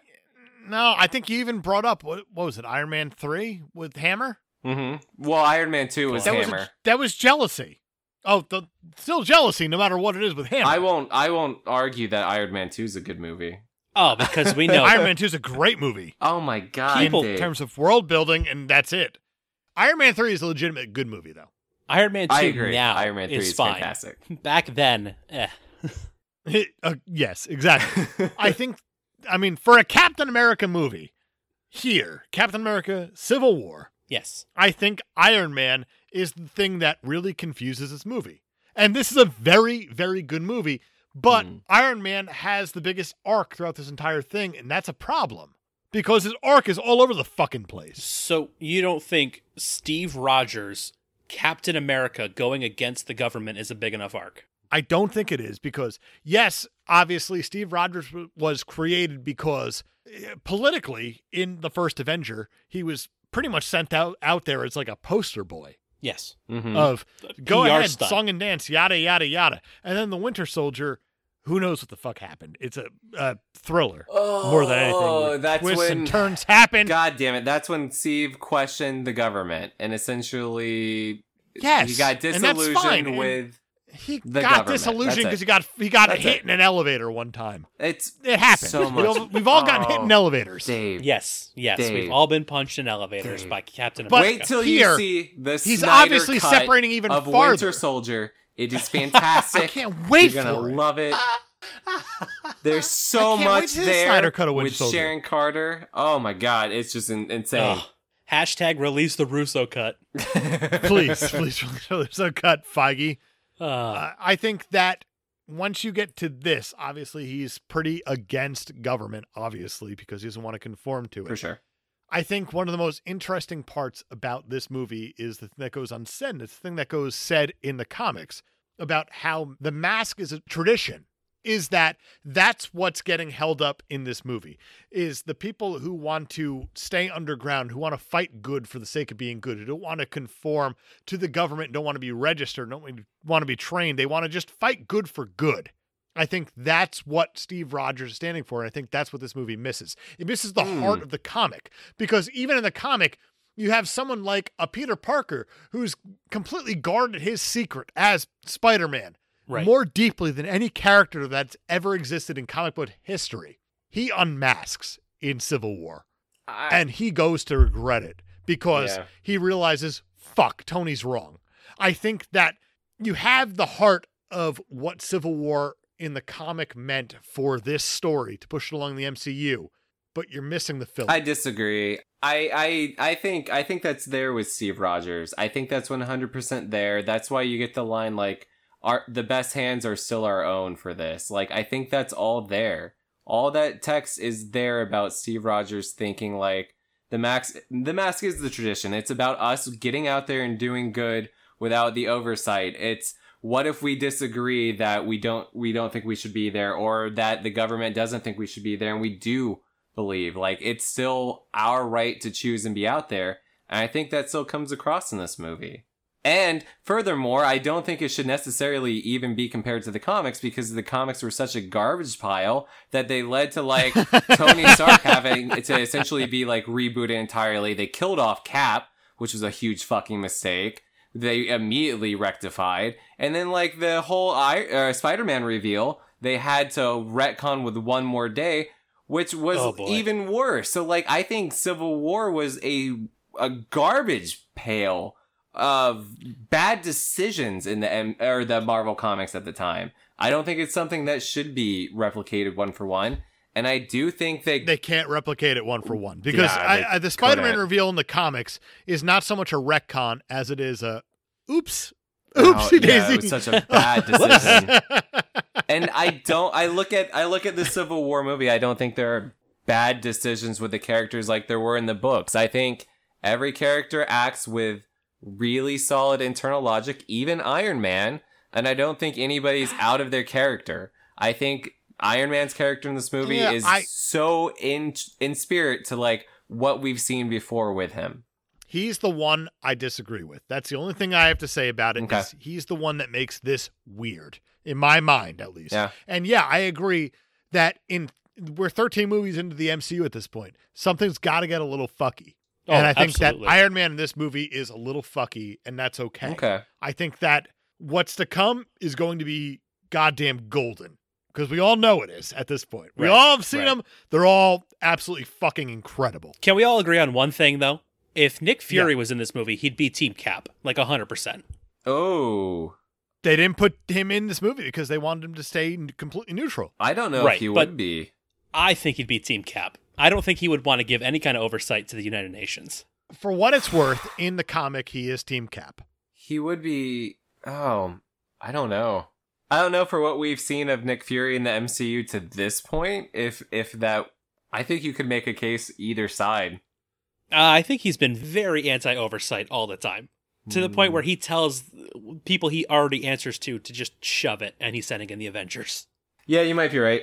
You might be right. Even though he is himself part of that problem. Part of that oversight. I think that's the whole thing here. I think you just put Nick Fury in this movie and say, all right, he's going to be the oversight, and it's over.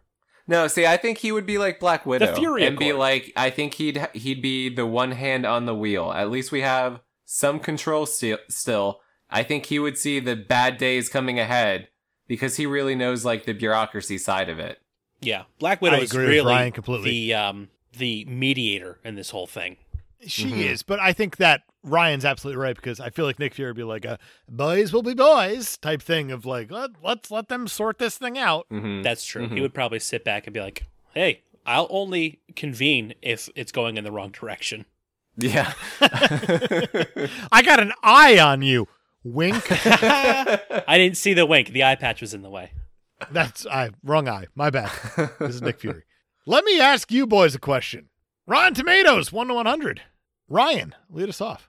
Am I guessing the actual Rotten Tomatoes or what I would give it? Do you know it? I think I can guess. I think it's probably 88. Brian, go ahead. I was going to say 85. Oh, you should have guessed 91 because he would have nailed it. Damn. I went low. Okay. Damn. Yeah. The audience score is 89, though, so you guys are kind of in the ballpark at least. Okay. Roger Ebert didn't see this movie because he is... Caught a bad case of death. You know, he's dead. He's no longer with us. He's an ex-Roger Ebert. Does that mean he has mutant powers? He sure does. But Joe Morgenstern from the Wall Street Journal did see this movie, and he says, it's a comic book extravaganza that's enhanced by wit and audacity, not to mention the sort of action that only mountains of money can buy. That's for sure. This movie did cost $250 million to make. That's a lot of money. That's Dr. Evil money.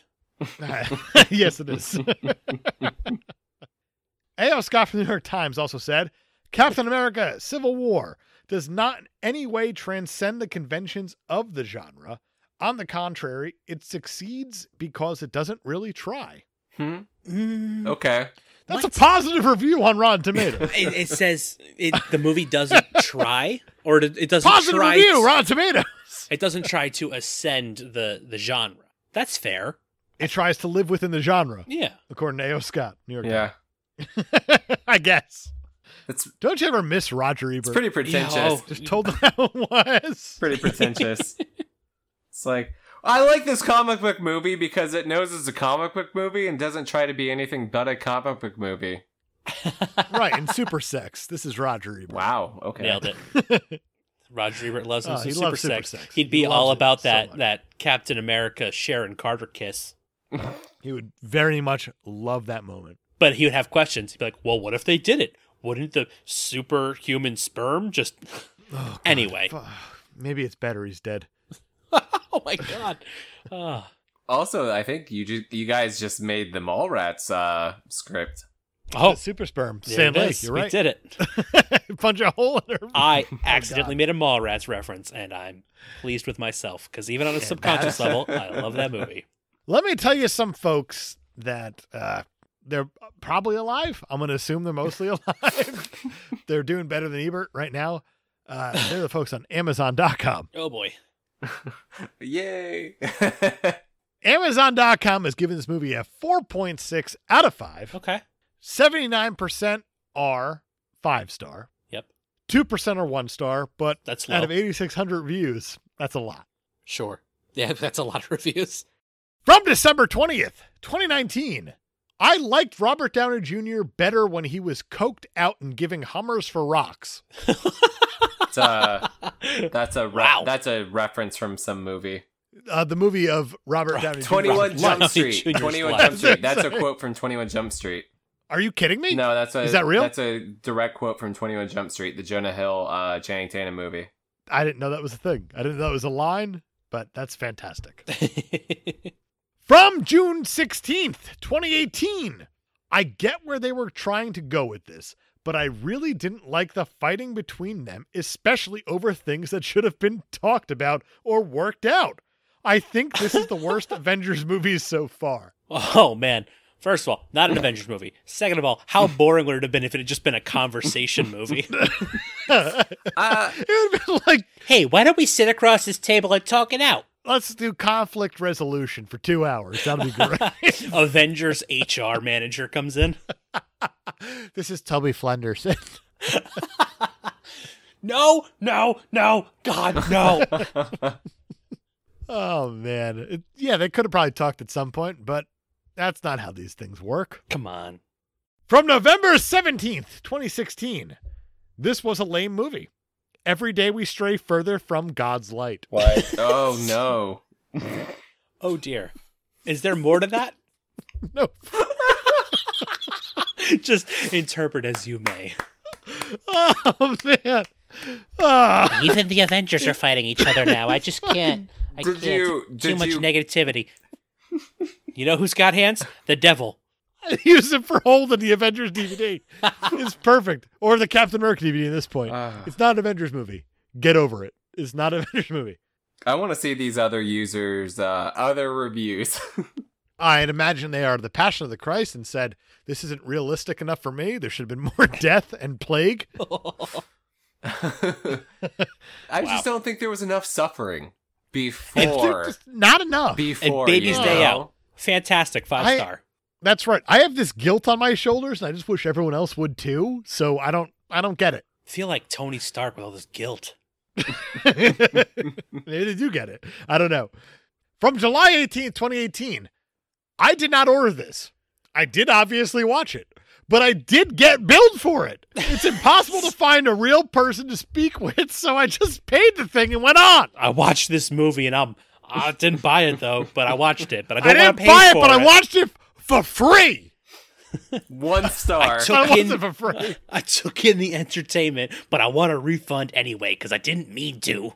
I didn't mean to watch this movie for 2 hours, whatever many minutes. Yeah, 2 hours and 27 minutes.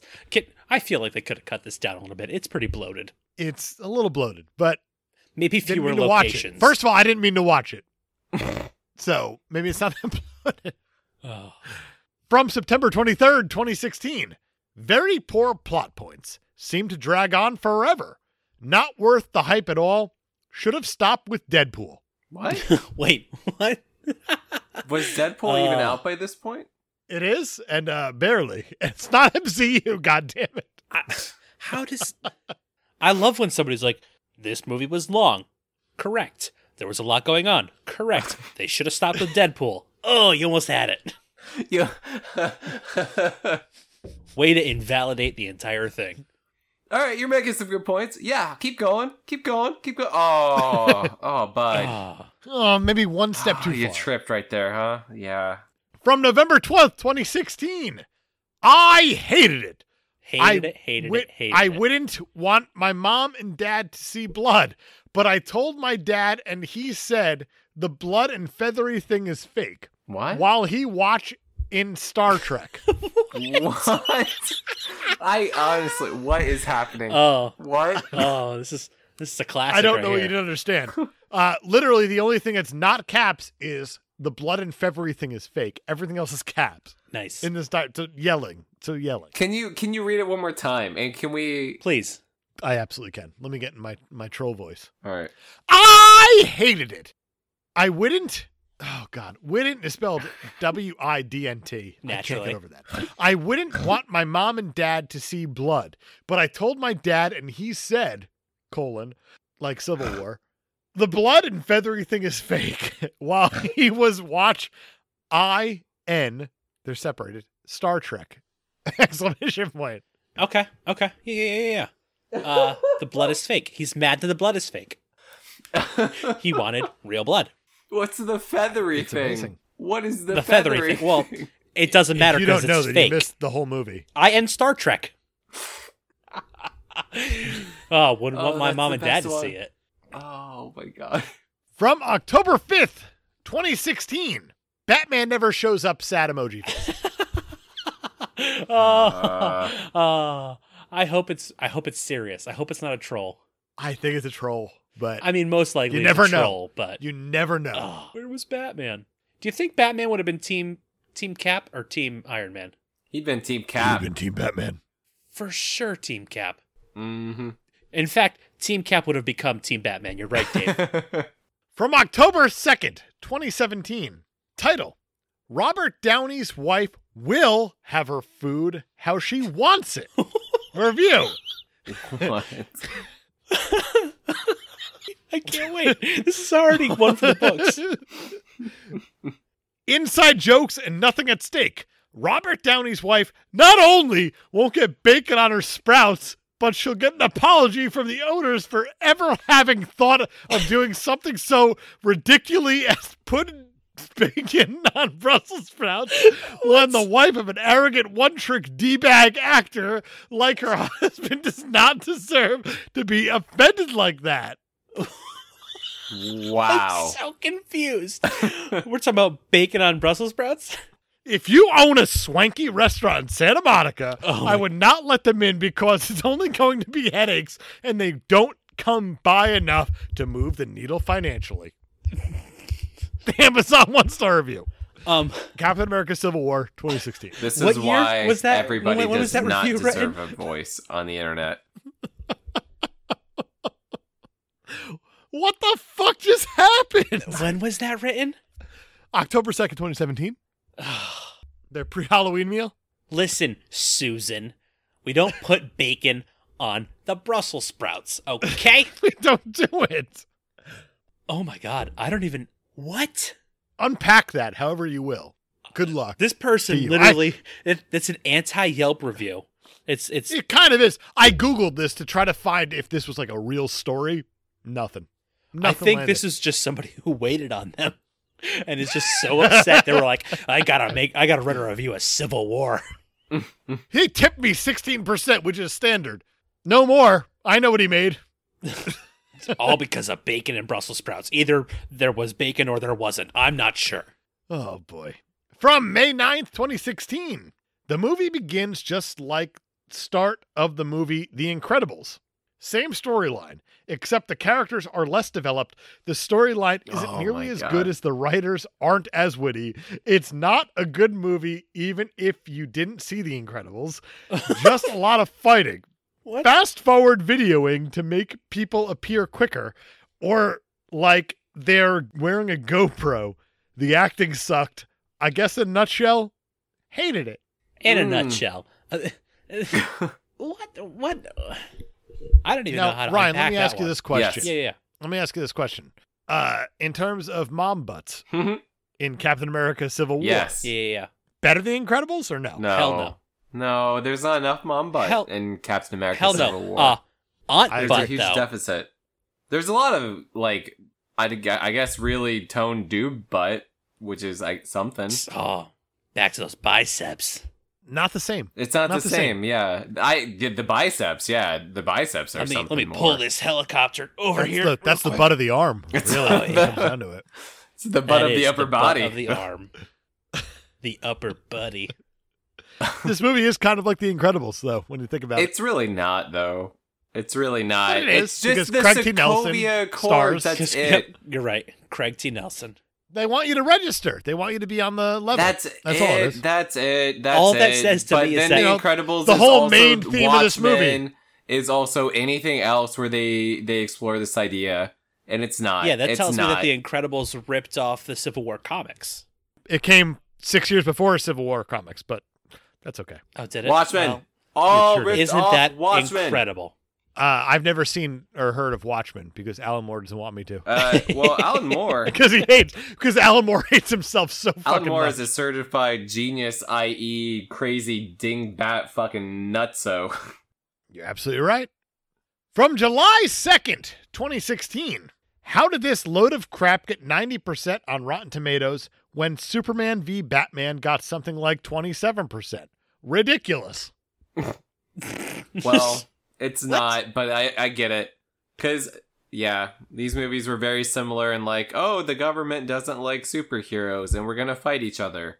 But the difference is, 15 movies of history and backstories and build-up and character motivations that we learn instead of maybe 2? 0. It's officially 0. Is it? Is the number. Is it If officially you had a 0? Man of Steel, then you said, this man is Batman. This is Ben Affleck. This is a Batman. Trust me. Yeah. That's how this Hey. one goes. Hey, That's believe true. me, you're not watching Armageddon. This isn't the town. This guy right here, Batman. Right. We're talking about a guy who's done someone in an uncomfortable place, like the back of a Volkswagen. Back of a Mallrats Volkswagen. style, Yep. Mhm. versus anything in Avengers Civil War. Let's call it what it is. Mm-hmm. Yeah. I mean, case in point, Civil War gives lip service to a scene where we acknowledge like a death of a child from a big event from one of the previous movies. And like that is given more weight than like the dozens upon dozens of people Batman just mows through in Batman v Superman without any weight or thought into the whole theme of like superpowered people versus humans and vigilantism and should be whatever like that movie is trying to bring up but then doesn't really address in its characters. Now, first That's of a all, reason. I mean, that's one of the reasons why these movies are different.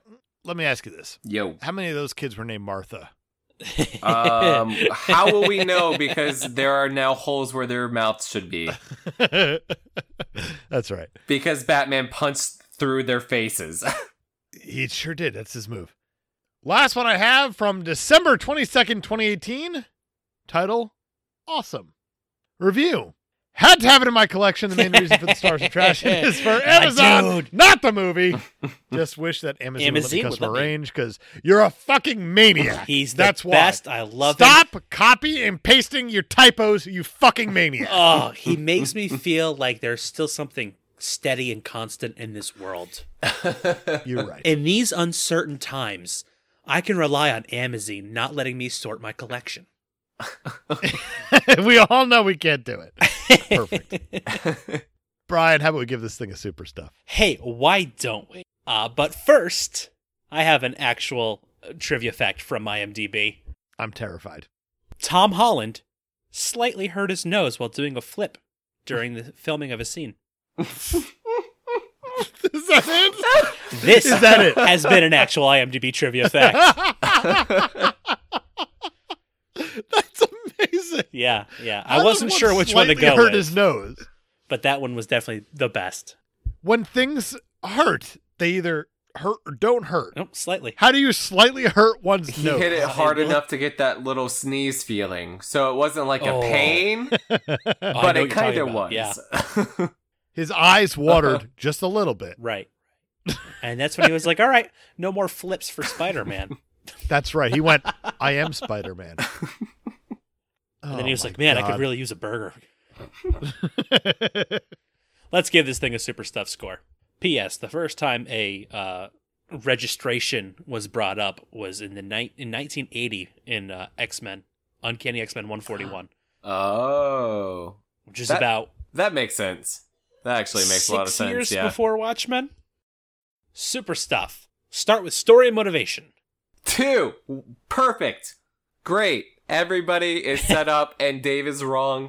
And Iron Man's motivation is perfectly clear, as is Cap's. Like, it's great. Everybody makes sense where they are. The internal logic is so goddamn good that even like Hawkeye showing up and Black Widow's swap, like, they all make sense. They all make sense for characters.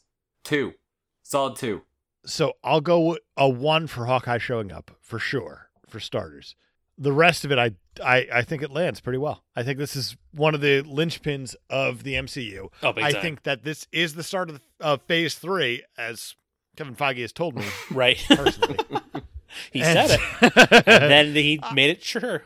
And then he made it public, obviously, but he told me first.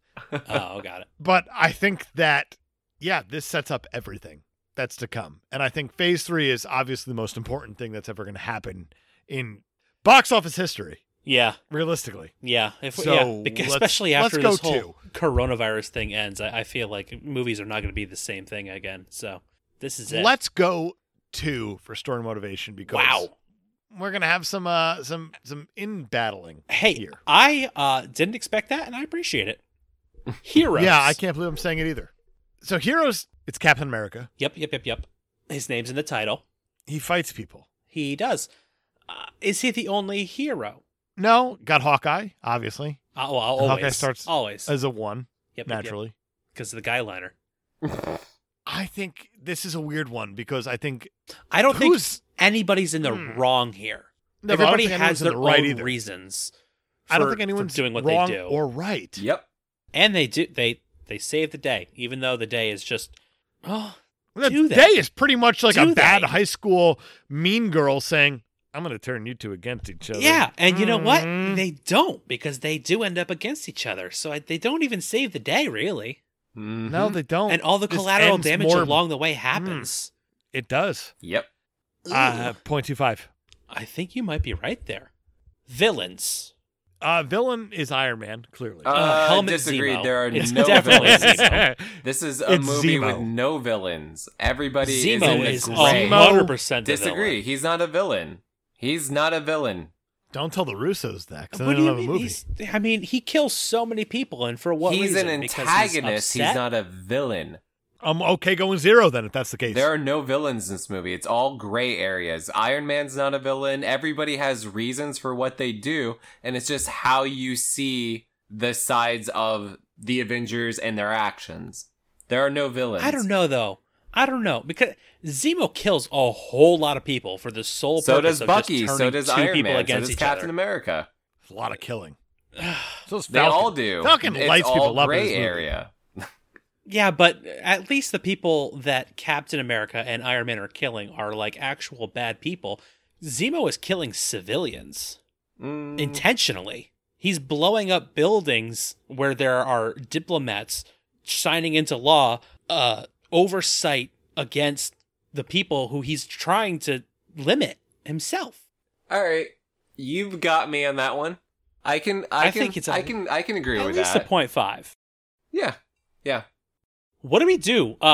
Parents or teamwork here? We should probably do teamwork on this one. We should, but I mean, It is an Avengers movie. Let's call it what yeah, it is. you're right. You're right. So I guess it's teamwork. In which case, this does not do It's- well. Still a 0, Yeah.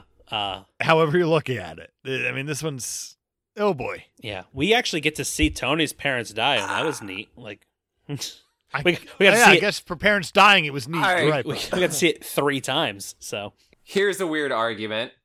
I think the teamwork is very strong in this movie. It's just 2 smaller teams that have broke up and Oh. realize how greatly oriented their goals are together in these smaller teams. That's not the a bad- Avengers as a team does not work, but Team Cap really functions stronger and better than like the Avengers as a whole has been. And that's why you have like the great airport fight, because those teams are really fucking working in unison with their powers together against each other. Finally, in a way that they hadn't before. I agree and also disagree. I think you're right, and that the smaller teams work very well together. But it's also, you have moments where like Wanda throws Widow into the plane because Hawkeye was pulling his punches. That's true. Well, They're not real. She was I mean, helping him be better, so that's a great teamwork move. She was giving him That's instructions true. on how to be better. No. I call it think what it we is. have to be honest here. This is fundamentally, this movie is about the breakdown of a team. So I think For we have sure. to go 0. Fact. Yeah. Fine with me. Fine. Female characters. I feel like. They all kind of kick ass in their own way. Oh, okay. Yeah, and I don't think any of them are really. I mean, other than the weird kiss with Sharon Carter, I'm the- overlooking that because the MCU does too. So, unceremonious let's overlook it. killing off of Peggy off screen. we also overlook that because she's MacGuffin, nothing else. Black Widow kicks ass. Big She's time, great. big time. And Scarlet Witch kicks ass because she's great. A whole lot of ass. I'm still willing to go 1 on this one. Great May Aunt Parker. May introduction too, They call her Hot Aunt. They entire- did. which is a great take. that's more the on Tony best take than on anything. Aunt May in a forever. Well, not You really, because owe an Rosemary apology Harris to I called Rosemary Hot Aunt for a Harris. long time. I think we go 0.75 here. How did we get lower? Dave was gonna give it a 1. How did we get lower? I don't know. Brian apparently got turned off by Rosemary Harris. He's not in this movie. No. Here's the thing.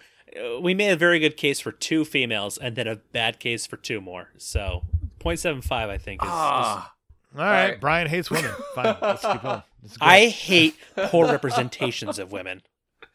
I knew that kiss was gonna come back to haunt us. Setting. We're everywhere. We We are are- everywhere and nowhere at the same We time. are Why we global everywhere? because this is a global issue. We go to so many different places. it doesn't make sense why we go to so many places. Budget. I think it's arrogant to think the whole thing should happen in one location. Mm-hmm. I do too, but at the same time, why are we constantly jumping across all these different places? And why are the Russo brothers putting their stamp on, this is how we're going to make a location? We're going to put the name of whatever city we're in big bold letters across the entire screen. Oh, they and definitely bam. do that. And that's what they do in Infinity War when it comes up as well. They're making it known. Really like that though. They also do it in the Daniel Craig Bond movies as well, which also adds to the feeling that this is a Daniel Craig Hey, Bond movie. how about that? Oh.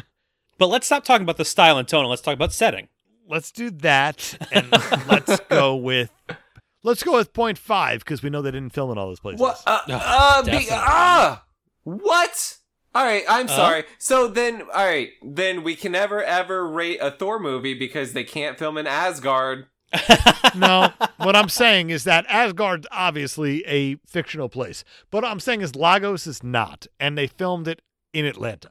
And the fact is that that's just set dressing at that point. Okay. And to me being the locations person I am, said, okay, that ain't Lagos. I see. All right, then I will. I'm going to go 0.5 on this All one right. just because it's fine. It seemed like unnecessary jumping. It seemed like forced places for the sake of being forced places. I don't want any part of like the globe-trotting adventure or lack thereof movies that you're wanting of just like, we're going to be in Des Moines, Idaho, the entire movie. And that's where we're going to do all these cool action set All right, pieces. So first of all, Des Moines not in Idaho, you fucking idiot. Second of Jesus. all, I am an idiot. An Iowa movie? An Iowa movie is Field of Dreams, and I'm okay with that. Is this heaven? I don't- No, it's Iowa. Okay. Okay, 0.5. Nailed it.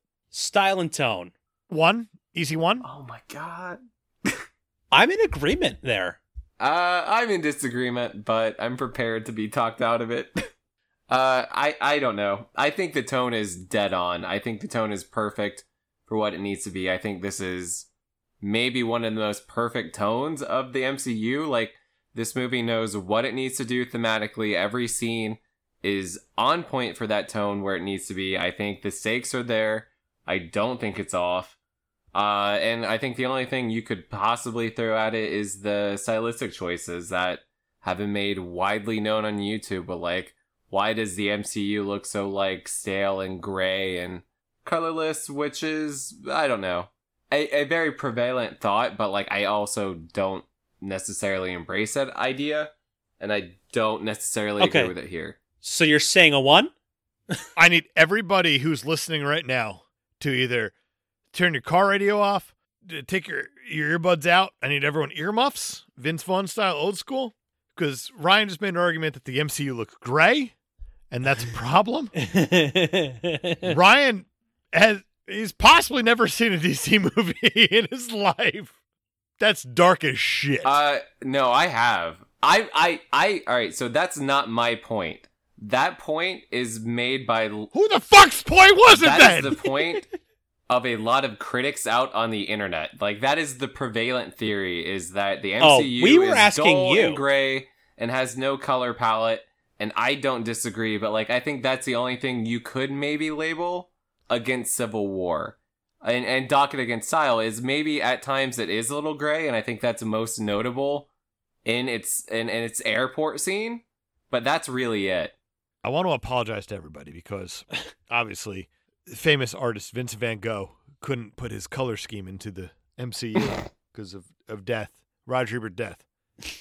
And I think that's really Roger Ebert owns death now? Is a color palette, really. And that's depressing. And yeah, the MCU should suffer for that because Vince Van Gogh cut off his fucking ear and died and couldn't come up with the color palette for the MCU. Hey. And therefore it's all gray-ish. Hey. Everybody knows that the reason Shazam is called the MCU movie of the DC is because it's so muted and not colorful. That's right, because he's a red suit, not a black suit. All right. X-Men, everything. So we're going one here? I think we're going one here. Let's go one. Music. Speaking of X-Men, Henry Jackman. Henry Jackman. Not related to you. Not even a little bit. Not related to anybody with the middle name fucking either. Fun trivia. Yeah, this is his third appearance on our show, and he'll have 5 more after this somehow. It's fine.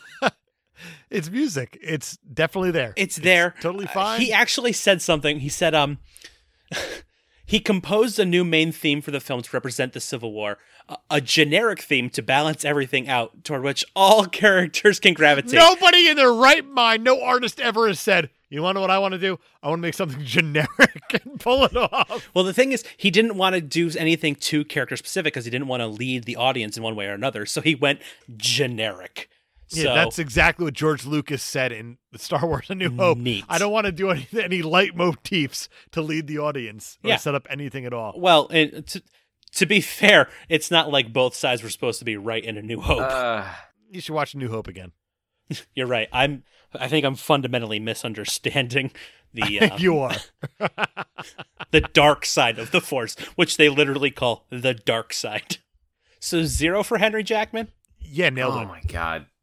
Oh, okay. No, Ryan, what do you have to say about the music? I'm not going to make a passionate argument because then it's just going to be, Dave's going to be like 0 anyway when it's done. So I disagree. That's not true. That's not true. I disagree. If you make whatever. a good argument, then it's on record. Henry Jackman did a good job. I think the themes are good. You can hear Ant-Man's theme come in. I disagree, but 0 out of 2. Whatever. It's not out of 2. It's always been out of 1. One-liners. I got nothing in this one. Yeah, same. I've got no passion on this one. I can do this all day. It's just Captain America speaking. That's his one-liner. It is his one-liner, but it's not 0.25 worthy of one-liner. I have no defense. What about I thought that was a fire truck? Or I thought that was a water truck. That was pretty good. That's it, man. And it's great. It's a very funny line. Does anybody have orange slices? Oh, so good. Also Ant-Man. Also very funny. I can keep going also with orange, or sorry, Ant-Man stuff, because there's a lot of one-liners. Because he's the best, because Ant-Man is terrific. Ant-Man is so good, and everything he says is a one-liner. Hawkeye said, made you look once. You know what? Fuck it. 0.25 for Ant-Man. Bam. Oh, Hawkeye does say made you look.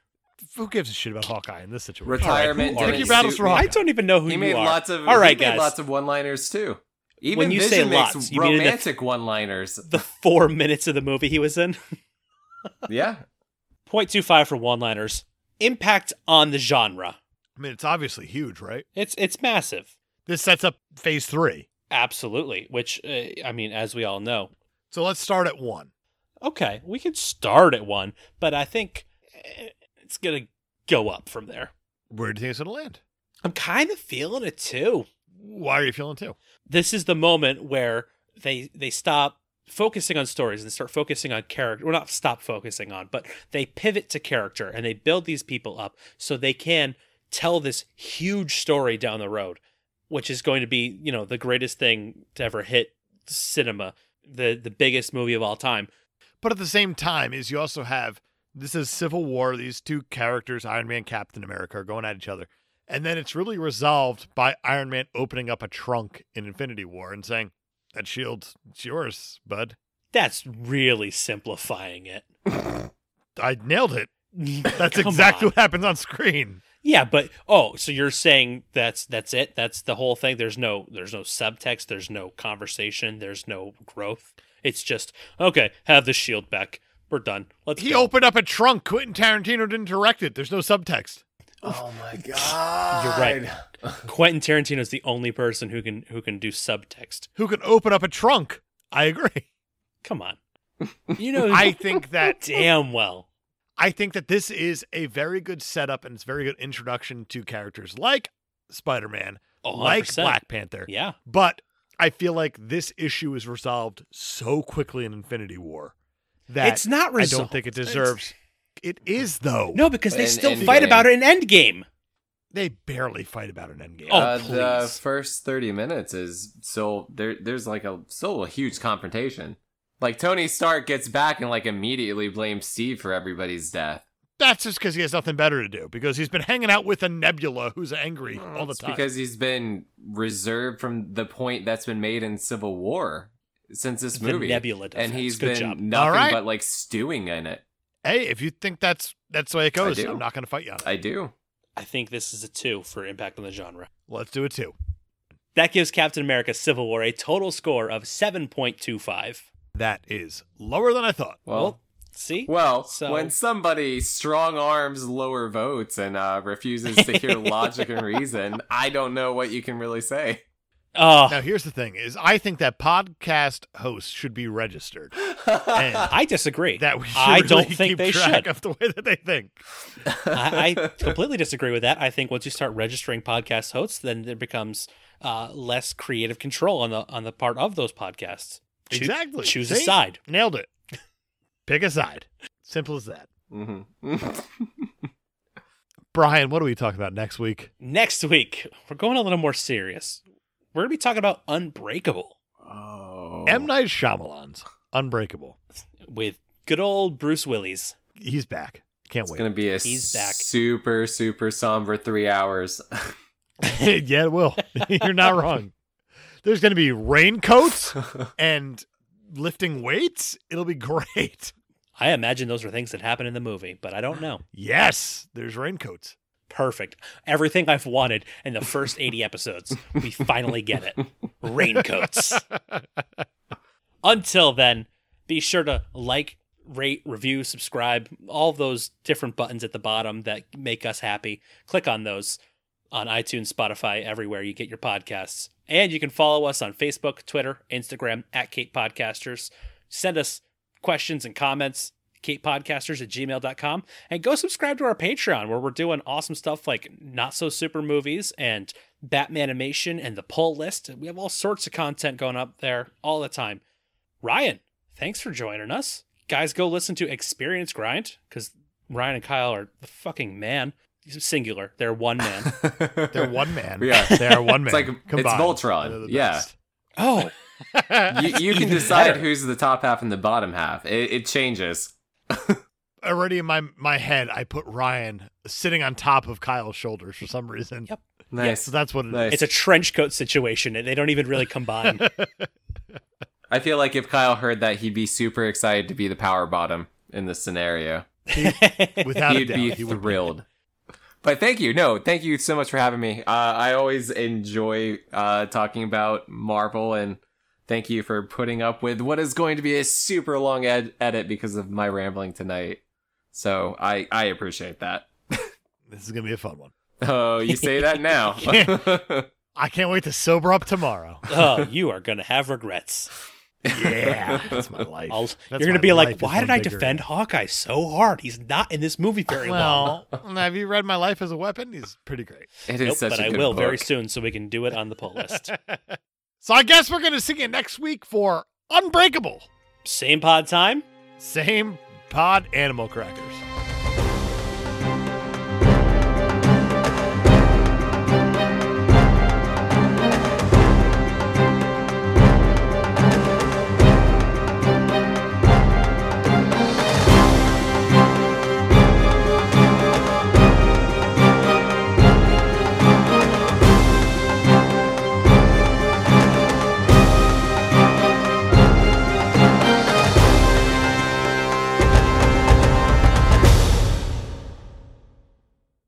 Brian, that is Captain America Civil War. Sure is. What do you think happens post-credits?